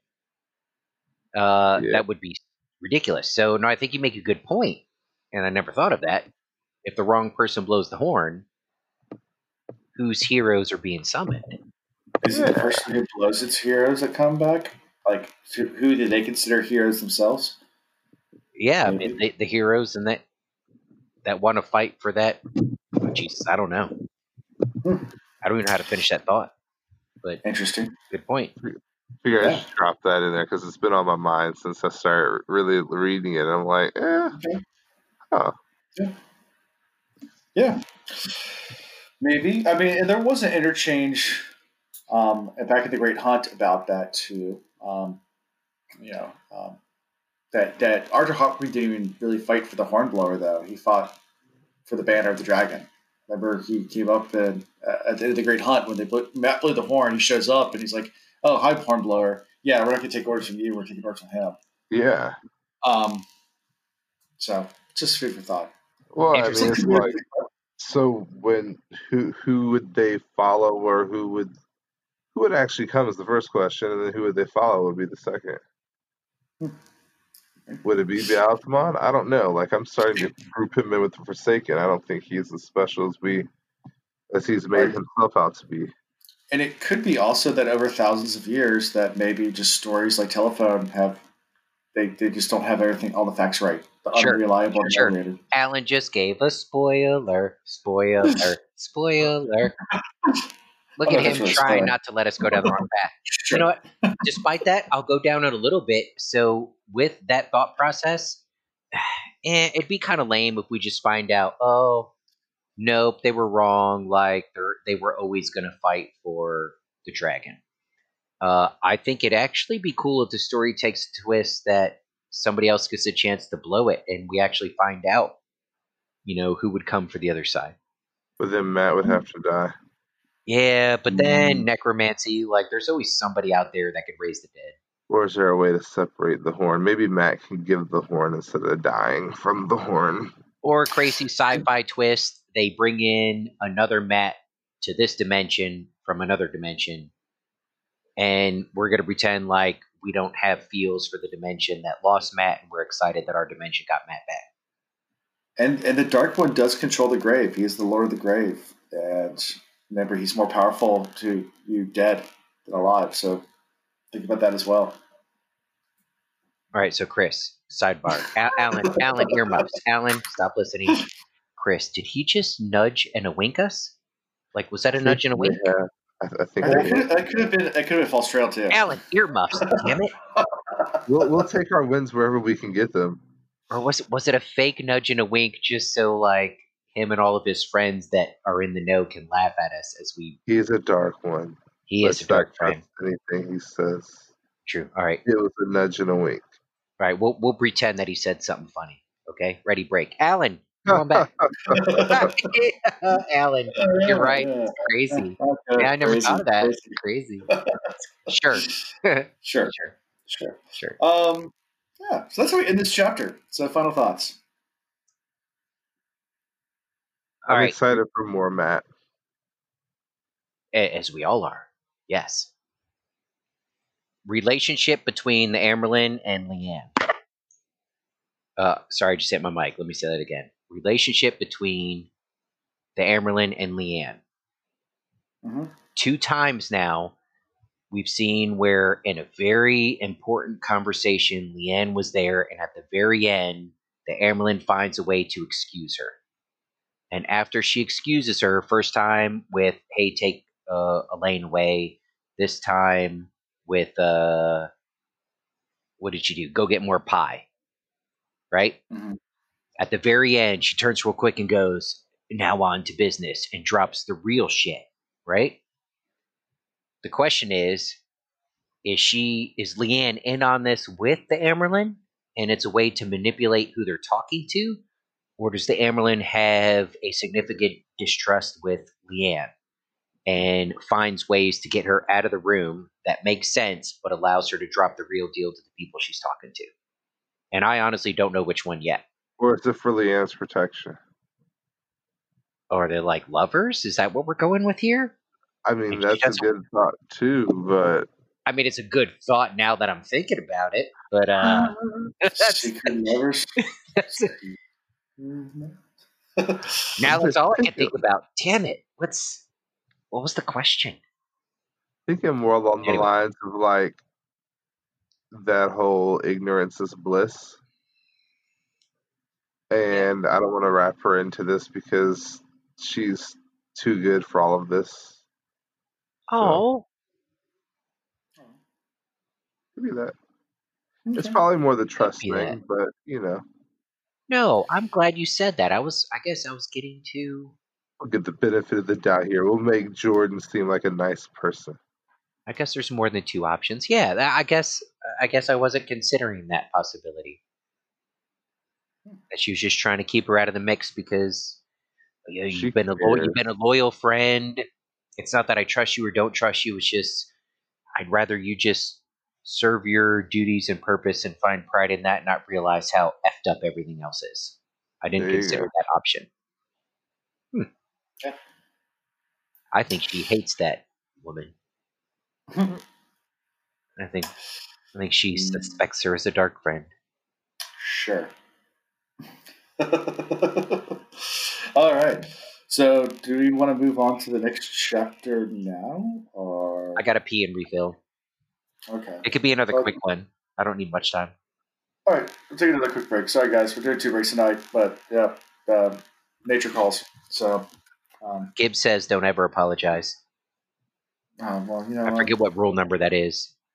Yeah, whatever. Bonus points to someone who could message the rule number to Alan without Googling it. Okay. Well, so the last chapter's not long, so we'll take a quick break. Yeah. All right. Quick break. All right, we're recording now. Yeah, I hit recording. Wait, verify. And yes, okay. Yeah. Yours is still a little bit ahead of mine. It's a little bit longer than mine. Yeah. Well, you know, that's the way. That's the way. This is the way. Yeah. But you got the girth. You got the girth. Did it? Yeah. Oh, there it is. Oh, girth. Girth. It's not about the size, guys. It's how you use it. Hold on. Y'all give me 30 more seconds so I can make mine girthier. Why are mine so small? I do not understand this. I don't know. Mine this week, mine are small too. Like the squiggly lines. Yeah, I don't know. Mine gets I'll use. Yeah, I'm gonna use a leveler this week, so I'll try to level everybody out. There we go. I need that hair advantage. You ordered one of those like vacuum packs to. Yeah. Oh Lord! Penis You mightier, can right? hear all the people The logging Extendo out. 5000. All the people logging out of Discord as we talk about Yeah, so No. they could Google like New Year's 2021 extend by 2 inches this. with this All right. miracle product for 3 easy Mhm. payments of $19.99. I wonder if any of this stuff has ever really worked for anybody. I've never tried. I just stay away from steroids, and I've been fine. Yeah, I'm Okay. naturally large. I don't have to worry about it. Look, man. Steroids, that is. If I beat you out in the shower scene, like how honestly that would almost be comical. That would be like one of those Michelangelo statues where you're just this beast of a man, and like the camera pans down, and then it's like itty bitty living space. That just wouldn't even be right. Clearly, you win. I don't even. I'm not even gonna play that game with you. All No. right. Yeah, edit that out. Edit it out. Yeah, this is all we cut. Chris goes, no, leave We're, it. we're, Leave it. we're a family podcast, guys. Put up that banner, not intended for children. Chris yeah, started at 2:30. I think Chris dropped the first F-bomb in the very first episode, so it's okay. I did, didn't I? You did. I did. What's great is we both were trying not to, but when you finally dropped it, it was very appropriate. Like it added an exclamation mark where it needed to be. Yeah, this is podcasting. It's not YouTube. YouTube's like if you cuss on YouTube, you can't monetize it. There's a bunch of rules. Like you get the algorithm screw you over, so they won't find you as easy because they monitor everything on YouTube. Yeah. Podcast, yeah, you can cuss as much as you want. I mean, the number one podcast is Joe Rogan. Oh yeah, I've definitely curtailed my conversation, though. I can say that much. I'm not as vulgar as I was in the beginning. No, you're pretty. Well, you've always been good. Even in the beginning, it's for you. It's if it's necessary emphasis. For me, it's emphasis or drunkenness. One of the two. Yeah. So. Yeah. When he gets more drunk, he gets more vulgar. That's a sailor thing. Yeah. Maybe it's a drunk thing. I don't know. But I don't mean it to be mean. I'll just be like, "Fucking man, what's up? Fuckity, fuck, buddy. Yeah. Hey, yeah, buddy. Okay. Drink. Yeah. All right, let's do a brief pause and move right into chapter 21 and finish this up. So, chapter 21, the world of dreams. So, you guys want to know more about this world, and we're going to get to learn a little bit more. And we got a new icon here again. So, that's the rabbit hole, baby. That's the rabbit hole. Yeah. It's the thing that Varen gives her later. So, well, don't worry about that. But I don't give spoilers. I don't spoil. I didn't say what it was. Okay, we're gonna talk about it in literally like 10 minutes, maybe less. Anyways, so it starts with Egwene scrubbing pots. So we're in Egwene's point of view again, and she's being summoned by Varen. And it goes through a bunch of description, like making her way to Varen's quarter, like just making her way through the halls. And Varen had told her the door's going to look like this and all that stuff. So a lot of description. So I don't know if you guys were into that. I know sometimes the description gets a little heavy for Jordan, but I appreciate it. It gives you a good mental image of everything. It does. I mean, I'm always one for the description. I feel like I beat the horse dead, so I kind of backed off of it a little bit. But we get to see the punishment being dealt out, which is always fun to see. A lot of times, like the stories will talk about the punishment that's going to ensue, and then you get like a quick 2-second glance and it's done, or you don't get a glance of it at all. You just know it happened. And at least here, you're like in the corridors with her. She's scrubbing she's been scrubbing, she's working hard, and you can tell she's kind of over it. So Yeah. since her back ached and she wanted her bed, but Varen had come to the kitchen, supposedly for a meal to eat in her room, and whispered a summon to her in passing. So Mhm. she's just worn to the bone, ready to be done with the day, and we're reminded that she still has other work that she has to do. So there's no rest for these girls. Mhm.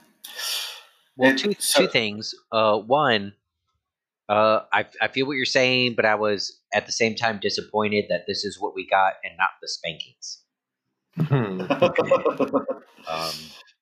And two, more importantly, let's be honest. After what Egwene's been through, does this like relatively does this even bother her anymore?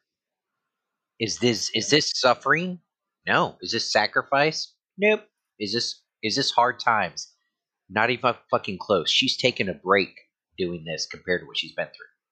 And Sure. I don't know if that mentality will play out, but like I did kind of think about this in this part where like as if we talked about it before, if reading this while we were young, I think when Matt from the Dusty Wheel was on, he made some comments about like, man, first time reader versus knowing what I know now. But then we also talked about like reading it when we were young versus reading it as an older person. As an older person, I look at this and I'm like, Egwene's got more hardships. Like this isn't really an ordeal for her. I think when I was younger, I might have read this and been like, oh my gosh, they're torturing her. Like this has got to be so bad. I don't know. And I don't know if any of that really matters, but apparently some Mhm. people care about what we think when we read this, so that's what I was thinking. Yeah. So Gwen does finally make it to the room. She opens it up. And it's just like a hoarder lives there.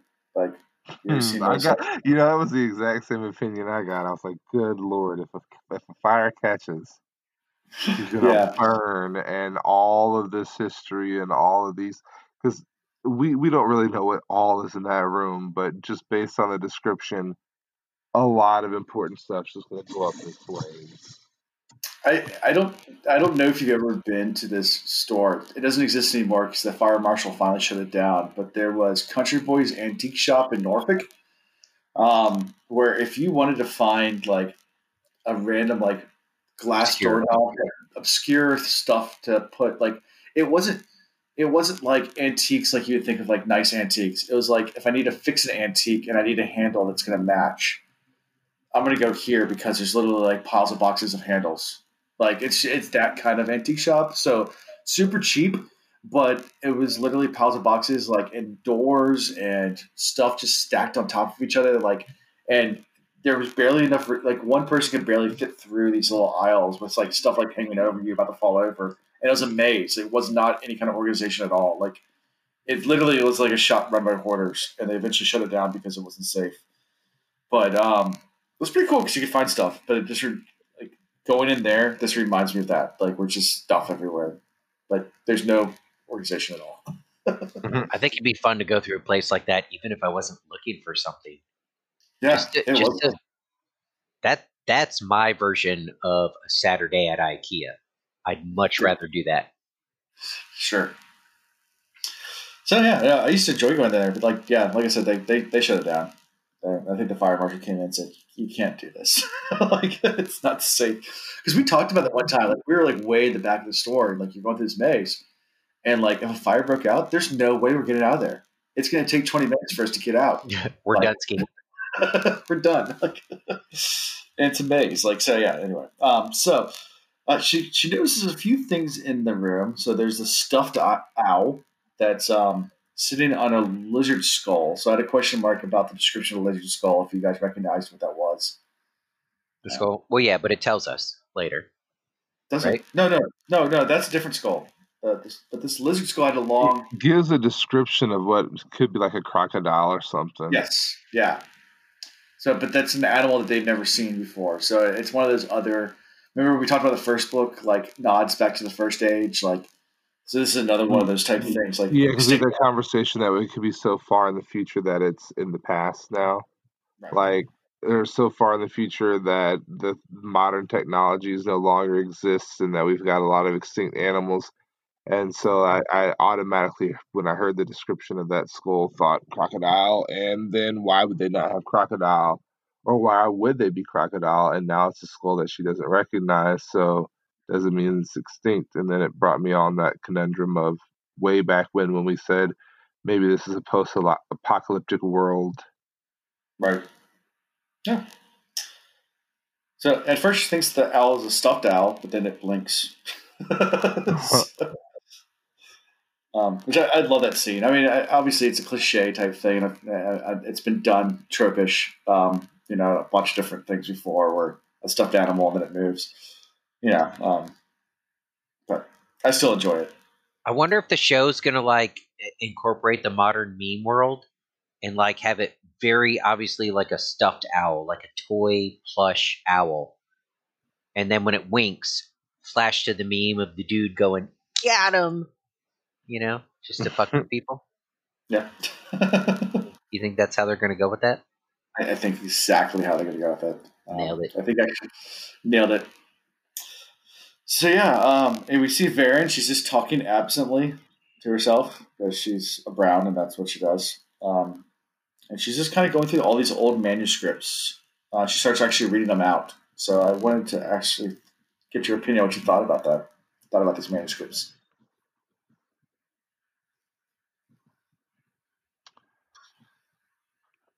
I'm interested to know what's in the manuscripts. That much is for certain. Mm-hmm. Yeah. Heart of the Dark, Beauzalman, name hidden within name shrouded by name, secret buried within secret cloaked by secret, betrayer of hope. Ishmael betrays all hope. Truth burns and sears, hope fails before truth. A lie is our shield. I underline that. I don't have anything for it, but a lie is our shield. I clung to that.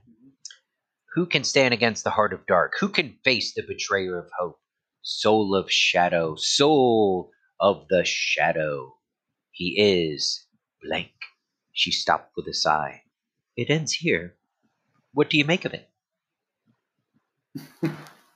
What do you guys make of it?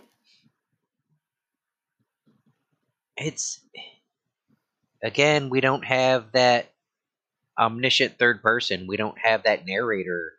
Like, is Varen just constantly rambling about whatever's in front of her, trying to make sense of it, and this just happens to be what's on her mind when Egwene walks in? And so maybe it's irrelevant, or maybe it's very relevant, and it was intentional by Varen, or maybe it was unintentional by Varen, but also still very relevant because the patterns tightening shit down, and makes it a point that it be read out loud when Egwene walks in. I don't know, but I did underline a lie is our shield. Who is our? Like who's our talking about? And what's the lie? And what are we shielding from? That line right there. Fuck, man, I don't know. Yep. 1, 2, 3, 4, 5. 5 words. Fuck if I know. Yeah.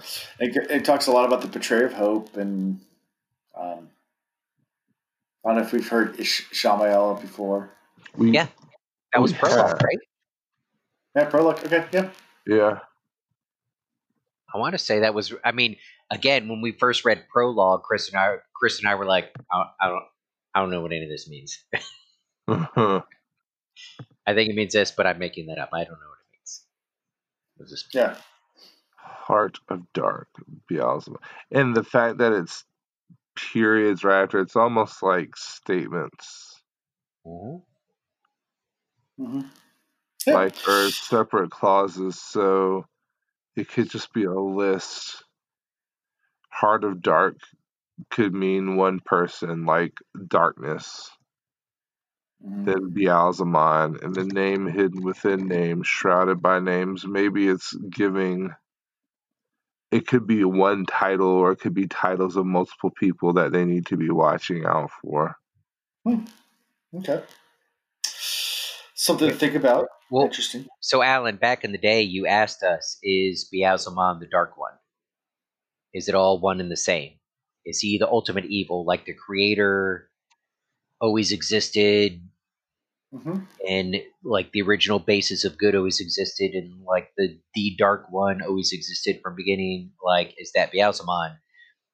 At this point, I don't have enough solid facts to point to, but I'm definitely thinking no, Beelzemon is just another player trying to take over and get his and gain power. But like the dark one, if it's truly the opposite of the creator and trying to bring about life and goodness, or if it's the opposite of good, even if it's not the creator, the dark one would be somebody that wants that chaotic evil, that wants chaos, right? Sure. Beelzebub is still trying to rule. He's still trying to have some amount of order, but just in his favor. He's just super selfish. Right. He's not the apex of evil. Yeah. Interesting. Okay. Sure. Good points. Good thoughts. Let's put it that way. We'll leave it at that.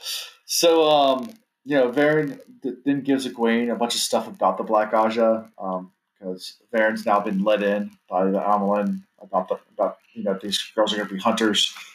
And Egwene immediately starts thinking maybe Varen's Black Aja.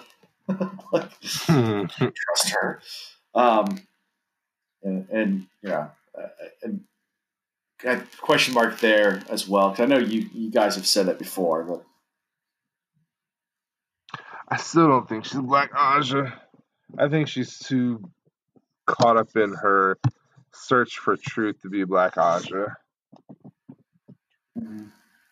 I mostly agree with that. But I just, I always stay in that position until we know we don't know. So I don't judge Egwene for having that thought, because where she's at and with the knowledge she has, that's a fair question, you know. But I also don't think so. But I don't know. Okay. Yeah, and Varen also wants to talk to Egwene about dreaming. So this is where she goes and starts explaining some stuff we already know, but then kind of goes into a little more deeper about the dream world, which is a lot more fascinating. So we finally learn a little bit, So of course we had the guys from Talker Ran Riyadh on our podcast, so now you know where they got their podcast name from. Took 3 books to figure that out, but yeah. So Teleron Riyadh is the world of dreams. That's what the old tongue. That's fantastic. So yeah. But yeah, so they, and I love the way he explains it. So it talks, we've been through the Portal Stone world, so we understand this whole that there's tons of different types of worlds. But she says there's a couple things that are constant in all the worlds. Like there's a creator; it's the same creator in all the worlds. It's not different creators. The Dark One is outside of the. He's imprisoned. If he's imprisoned in one, he's imprisoned in all. He's free in one, he's free in all. Like it's constant. And then the world of dreams overlays all of it. Like kind of like a, I don't know, like a packing I don't know what we call it, like cellophane that goes over all of everything. Yeah. It's or some sort of glue that holds it all together. right. Maybe It touches all the worlds. So, what's your whole thought about the world of dreams and the creating the Dark One and the way Varen's explaining everything? And I mean, this is getting more into this lore that I've kind of kept you guys from. That you're now starting to dig a little bit more into this world and how things work. I mean, obviously it's still just one facet, but what's your thoughts? Well, first question, and it's kind of for Chris, I guess, and me, but I'm asking him to put him on the spot. Is this the dream world? Is this the same world where Rand first met Beelzemon, where Perrin and Mat have also met Beelzemon or whoever, where Perrin stumbled on to Lanfear, and she was like, "The fuck you doing here, bro?" And Perrin and the wolves and how they can exist in there and that they're part of that world. Is this? Are we talking about the same thing?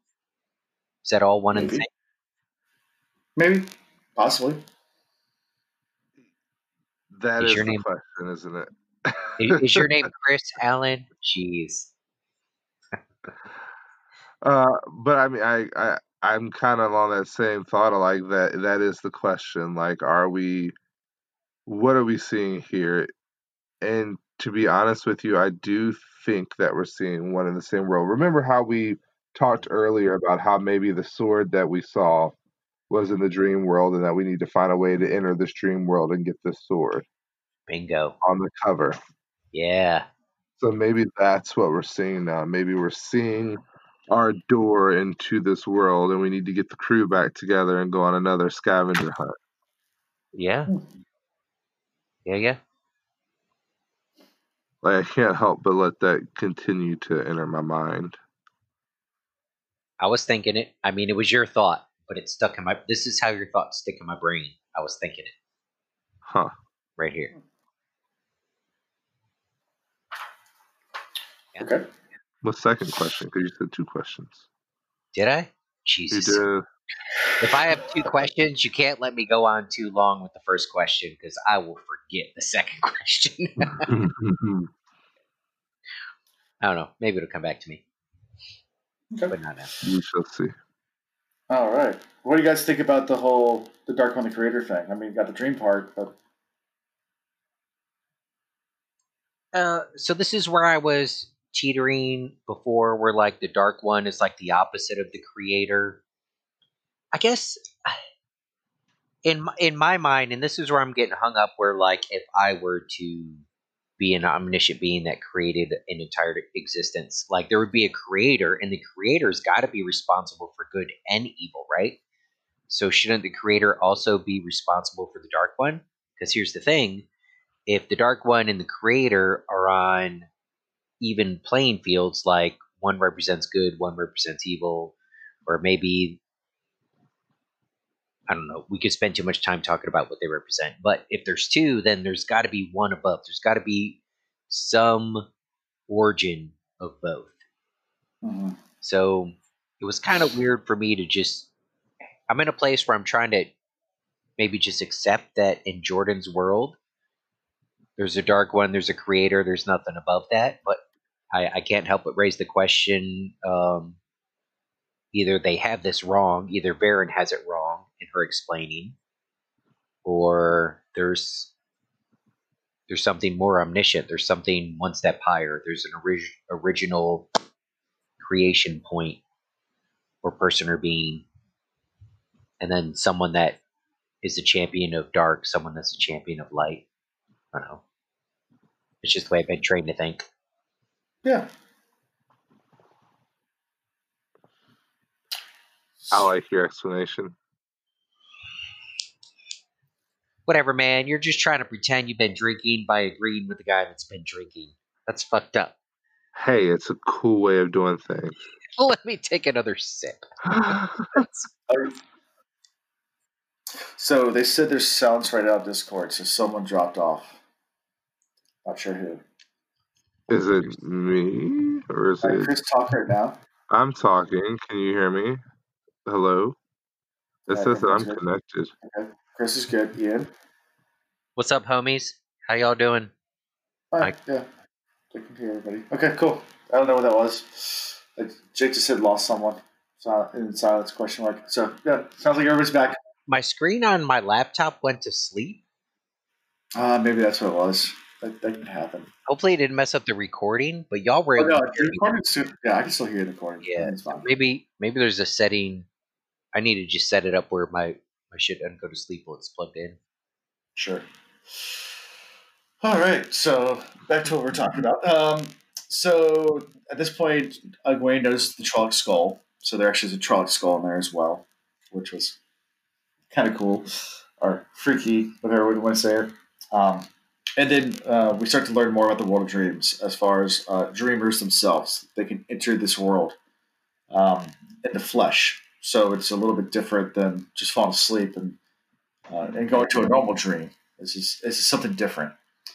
Um, and Baron pulls out a ring and describes what it is and says it's a tarot girl, and it makes it easier to enter into Tel'aran'rhiod. Or so she thinks.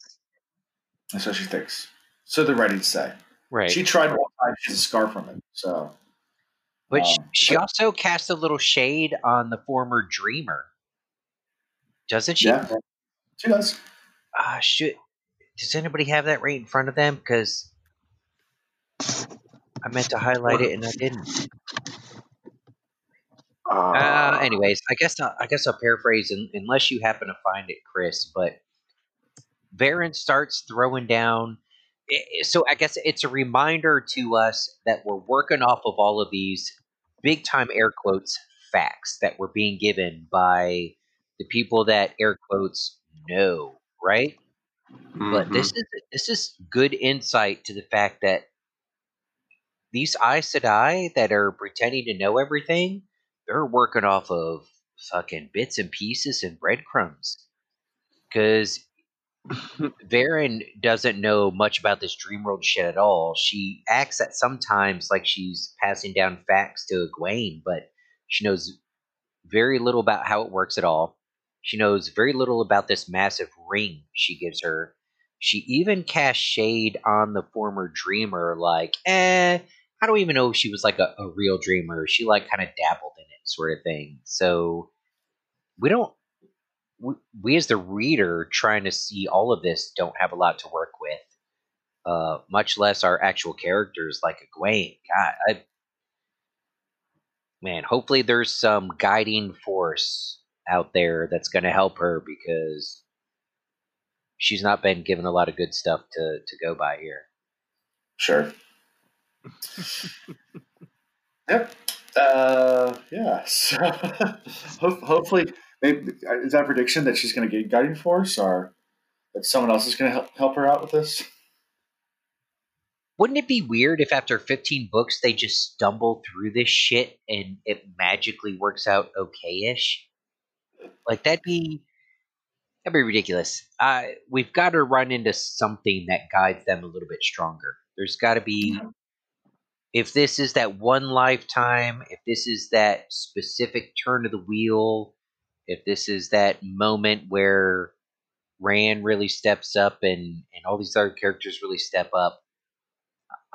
Obviously, from what I've learned so far, we're not going to learn about the real truth of things from our Aes Sedai friends. In fact, we haven't ran into any group of people that have the full answer yet, right? Mm-hmm. But we have No. some people that have some good insight that still haven't even addressed the girls, like Lanfear herself. True. Yeah. Gosh, Who better to teach them than Lanfear? Are you in my fucking head? I'm sitting here thinking, like, who could guide her along this? And maybe like Lanfear doesn't consider herself an Aes Sedai because maybe she used to be like above the Aes Sedai. Well, Is How do we know Lanfear a that? dreamer? well, where did we first run into her? We found her in this mirror world with the boys. Well, with Rand, right? And Loyal, and who else was there? Here. The Sniffer. Yeah. So, like, she at least has the ability to travel through the mirror worlds and understand them, at a minimum. The dream world, if we assume that that's where Perrin and the wolves are tapping into, Perrin ran into her, right? And she was like, "The fuck you doing here, bro?" Mm-hmm. So if she can exist there, well, Chris, I think you're onto something, has the potential to have a lot of knowledge about how stuff actually is. Holy shit, Lanfear's the hero. The heroine. And you just never know, and that's kind of part of my thought there. You And just she's never super know. hot. Wait, do we know who's playing Lanfear yet? Have we talked about that? That has not been officially cast. I don't think there's even any rumors yet. So it's not a season 1 thing, huh? It could be. There's a lot of characters that we don't know yet. So What? Come on. yeah, Modern interwebs and everything. They should know. So it might be a season 2 before we get a Lanfear. So anyway, so you also learn that it's dangerous in the world of dreams. Because things really happen there. And we've kind of got to picture this before. I mean, if your theory is correct and Rand has entered in, like when he, I guess, got the prick on his finger or Perrin, the blood splattered on him, and you look up and the blood was on him. Like, Yeah. those were so whatever happens there happens in real life too, including you could die. Yeah. So I think so. The pace we read affects the way you're supposed to take things, but I would think your average reader at this point would start to put two and two together that this dream world is all in one and the same that they've all been dabbling in. So yeah, you can put a strong explanation mark on that. yeah. Also, back to your point, the hardest part about casting Lanfear as well, she's supposed to be the hottest woman ever seen. Like, how are you supposed to cast that? Because that's a matter of opinion, so people are going to be pissed no matter. That's true. I don't have Rachel McAdams' phone number, so I would have trouble doing that. But I'm sure someone out there knows her agent. That's her agent. There you go. I don't know if she can play evil though. At least Forsaken. That's true. Oh, who can play hot evil and hot good potentially? That's a good. We could do this whole other bonus episode for your casting thoughts, but yeah, save that for a bonus episode question. We save it for a bonus episode. I have ideas. Anyways, all right. So, Val Kilmer, the younger years. The younger years. So Varen, gives her the ring, says keep it secret, keep it safe. Pulls a little Gandalf there, and then dismisses Egwene. And we kind of end the chapter with Varen then looking at the old papers about Teleron that she didn't give to Egwene, and she shuts the box and just moves on to other things. Like, kind of has this like look and like, okay, shuts the box, moves on.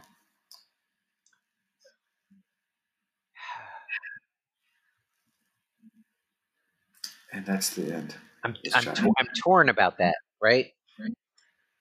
So as the reader, I'm in the position where our main characters, as we have them right now, Egwene, Nynaeve, Perrin, Mat, Rand. That's your big five, right? Mm-hmm. They are going to do some shit. They're not just going to do some shit. They're going to do some shit that people don't even know about. You don't even know, bro. So, like, I'm torn. Do you give them all the information that's out there and just let them run with it? Or is there danger in giving them misinformation? Like, because we've already talked about different people down different lines over not even a significant amount of time. Over a little bit of time, the story changes, right? I mean, the main details are strong, but some of the minor details change. So maybe you fuck them up by giving them all of the information that's ever been recorded. But I don't know. I get worried when information's withheld from these five. And right now, there was a little bit more info that could have been given to Egwene, and it wasn't. Yep. And just the way this author's been so far, that's going to bite us in the ass. It's going to bite her in the ass. So, I don't know. Yep. Thoughts, Chris? At the end of the day, I am curious to find out how Egwene manipulates the use of the ring that she's received. Okay. And how she pulls in the others. There's no coincidence in these books at this point in my mind. So I'm just trying to figure out his play. Like, what's the next move? Mm-hmm. Why? Why? Yep. Anything we missed from this chapter or any of the chapters? Chris's last response was not lengthy, but I think it's telling on him and both of us. There's a part of us that maybe selfishly, as the show comes out and all of this stuff gets explained in more detail, or maybe further along in the books, we just want to be right. We just want to know. We just want to be in the know, So it's Yeah. Well, you guys are far enough ahead now, at least the first season. Nothing should be really spoiled. Yeah, So- but I want when the first season comes out, I want to be book 14 smart. Like, bro, they don't even know. we probably won't get to point 14 by the time unless COVID goes on for the next like 10 years. Yeah, it'd have to be crazy. It'd have to be crazy. Yeah, so we'll probably get a show sometime next fall. I think that's what I think at least. But that's my own personal. They need to just drop everything they got right now. Just let it happen. Yeah, I think they're done filming. I think so. They may have a little bit left to do in April, but it's almost done. So anyway, so anything else we missed before we move on to like favorite characters? So, No, I think we're doing good. favorite characters. Let's go. I'll go first. Celine / Lanfear. She won me over here. I won't say won me over, but if y'all think back to where like my comments about Celine when we first met her, don't trust her, run away. Oh my gosh, everything about her is sketchy.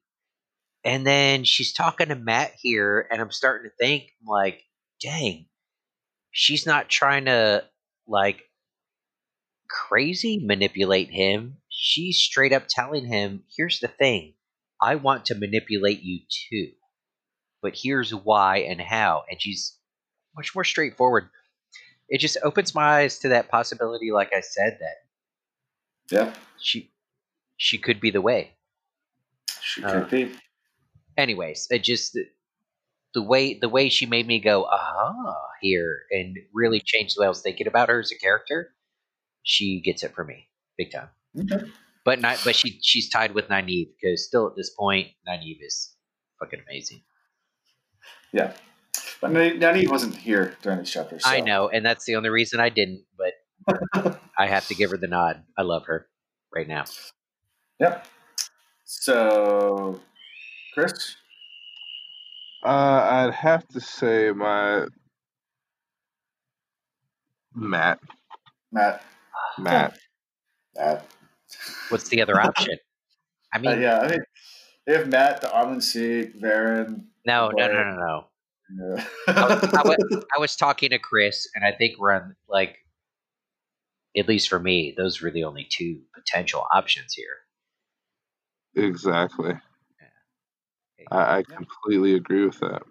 Yeah. God. Well, I know Chris. I should have said that. It's just a Matt. It's okay. You can say Lanfear. I'm glad you said Matt, Chris. Yeah. There you go. So I know Chris was getting excited that we were on the doing 3 chapters and thought I was speeding it up. But next week we're back to 2 chapters. So we're just doing. You said that. No, we're doing 2 chapters next week. Now's my time to do a whoopsie and be like, but we've been doing 3 chapters, dude. The next chapter is a pretty long chapter, actually. So you keep talking about the long. It's not just about long. It's about what you can pack in there. Okay. Yeah. Okay. Yeah. It's long and there's a lot to take to cover on this one chapter. So, right, yeah. I mean, the next chapter, the name of the next chapter is The Price of the Ring. So it's a very long chapter. So we'll leave it at that. Oh shit! Is Egwene the first of our 5 to die? Nah, that would be too convenient. At this point, we almost need one of the 5 to die, so we could be like, okay, this shit's crazy. Yeah. Oddly enough, I don't think we're gonna get that. I don't think so either. I don't feel it. He's not quite George R. Martin where he just kills off main characters. I've come to that conclusion at least. He's not that brutal. No. Yeah. I still worry about it. Sure. So, any other predictions that you guys? What's one thing I wanted to ask too? Just make sure I know, while it's fresh. Anything that you want me to go ahead and mark down as a prediction for this episode? I still haven't let go of the not healing Matt properly thing. I think there's still the potential because remember the Amberlin said she'd be the one kind of like guiding that shit because it's so powerful. So ultimately, she could tweak it one way or the other, right, in healing him, and maybe she had the potential to do it in such a way that still allows her to control Matt, right? So I'm not totally giving up on the fact that maybe he's not perfectly healed yet. Okay. Sounds good. Well, before I do my sign off, one final announcement, and I wait to the end of the episode to do this just to make sure everybody listens to the very, very end. Which, which is, I want to announce our next guest that we're going to have on. It's not going to be next week. Next week we do not have a guest on, but the following week we do have a guest coming on. So that'll be we're recording on January 19th. It'll be next Tuesday when it comes out. And that's going to be both Allie and Gus from Wheel Takes. Yeah, so Hooray! she's a That'll be first time fun. reader as well. They just finished book 4, so a little ahead of us, but it'd be a lot of fun. With it. They're a whole lot of fun. So I'm excited to have them on our podcast. You've shown us. I've seen a couple of things from them that you've shown us, and Yeah. they seem fantastic. They're a lot of fun. And she's hilarious. Like, yeah. So it'll be a great show. Looking forward to that. So that's in 2 weeks. So looking forward to having them on as a guest, and we have more guests that will come shortly after that as well. But that's the next big one for us. Other than that, how we can be found at The Wheel Reads, Twitter, Facebook, Instagram, thewheelreads@gmail.com, www.thewheelreads.com, patreon.com/thewheelreads if you want to support us. We're always looking for more patrons. Like I said, it does help. That's one of the things that we've been able to do all these giveaways. I'm able to do 2 giveaways this month because of you guys' support, and helps us with upgraded stuff. I mean, that's we are going to start to buy studio grade stuff rapidly here, and hopefully next year it's going to be a lot better quality recording. Things like we've upgraded our software using things like that. I've actually paid for some services to help with editing and things like that. So yeah, that helps us. Think about Patreon. Also Discord. Join it if you want to do the giveaway next time. You have to be a Discord for the pick a number giveaway. So come and join our Discord server right now. It's free. It's fun. We have lots of people, lots of first time readers too. Feel free to join. Always check out our merch. And that's the merchandise store. You can find that on our website. So I think that's about it. Anything else from you guys? Until next time. Peace.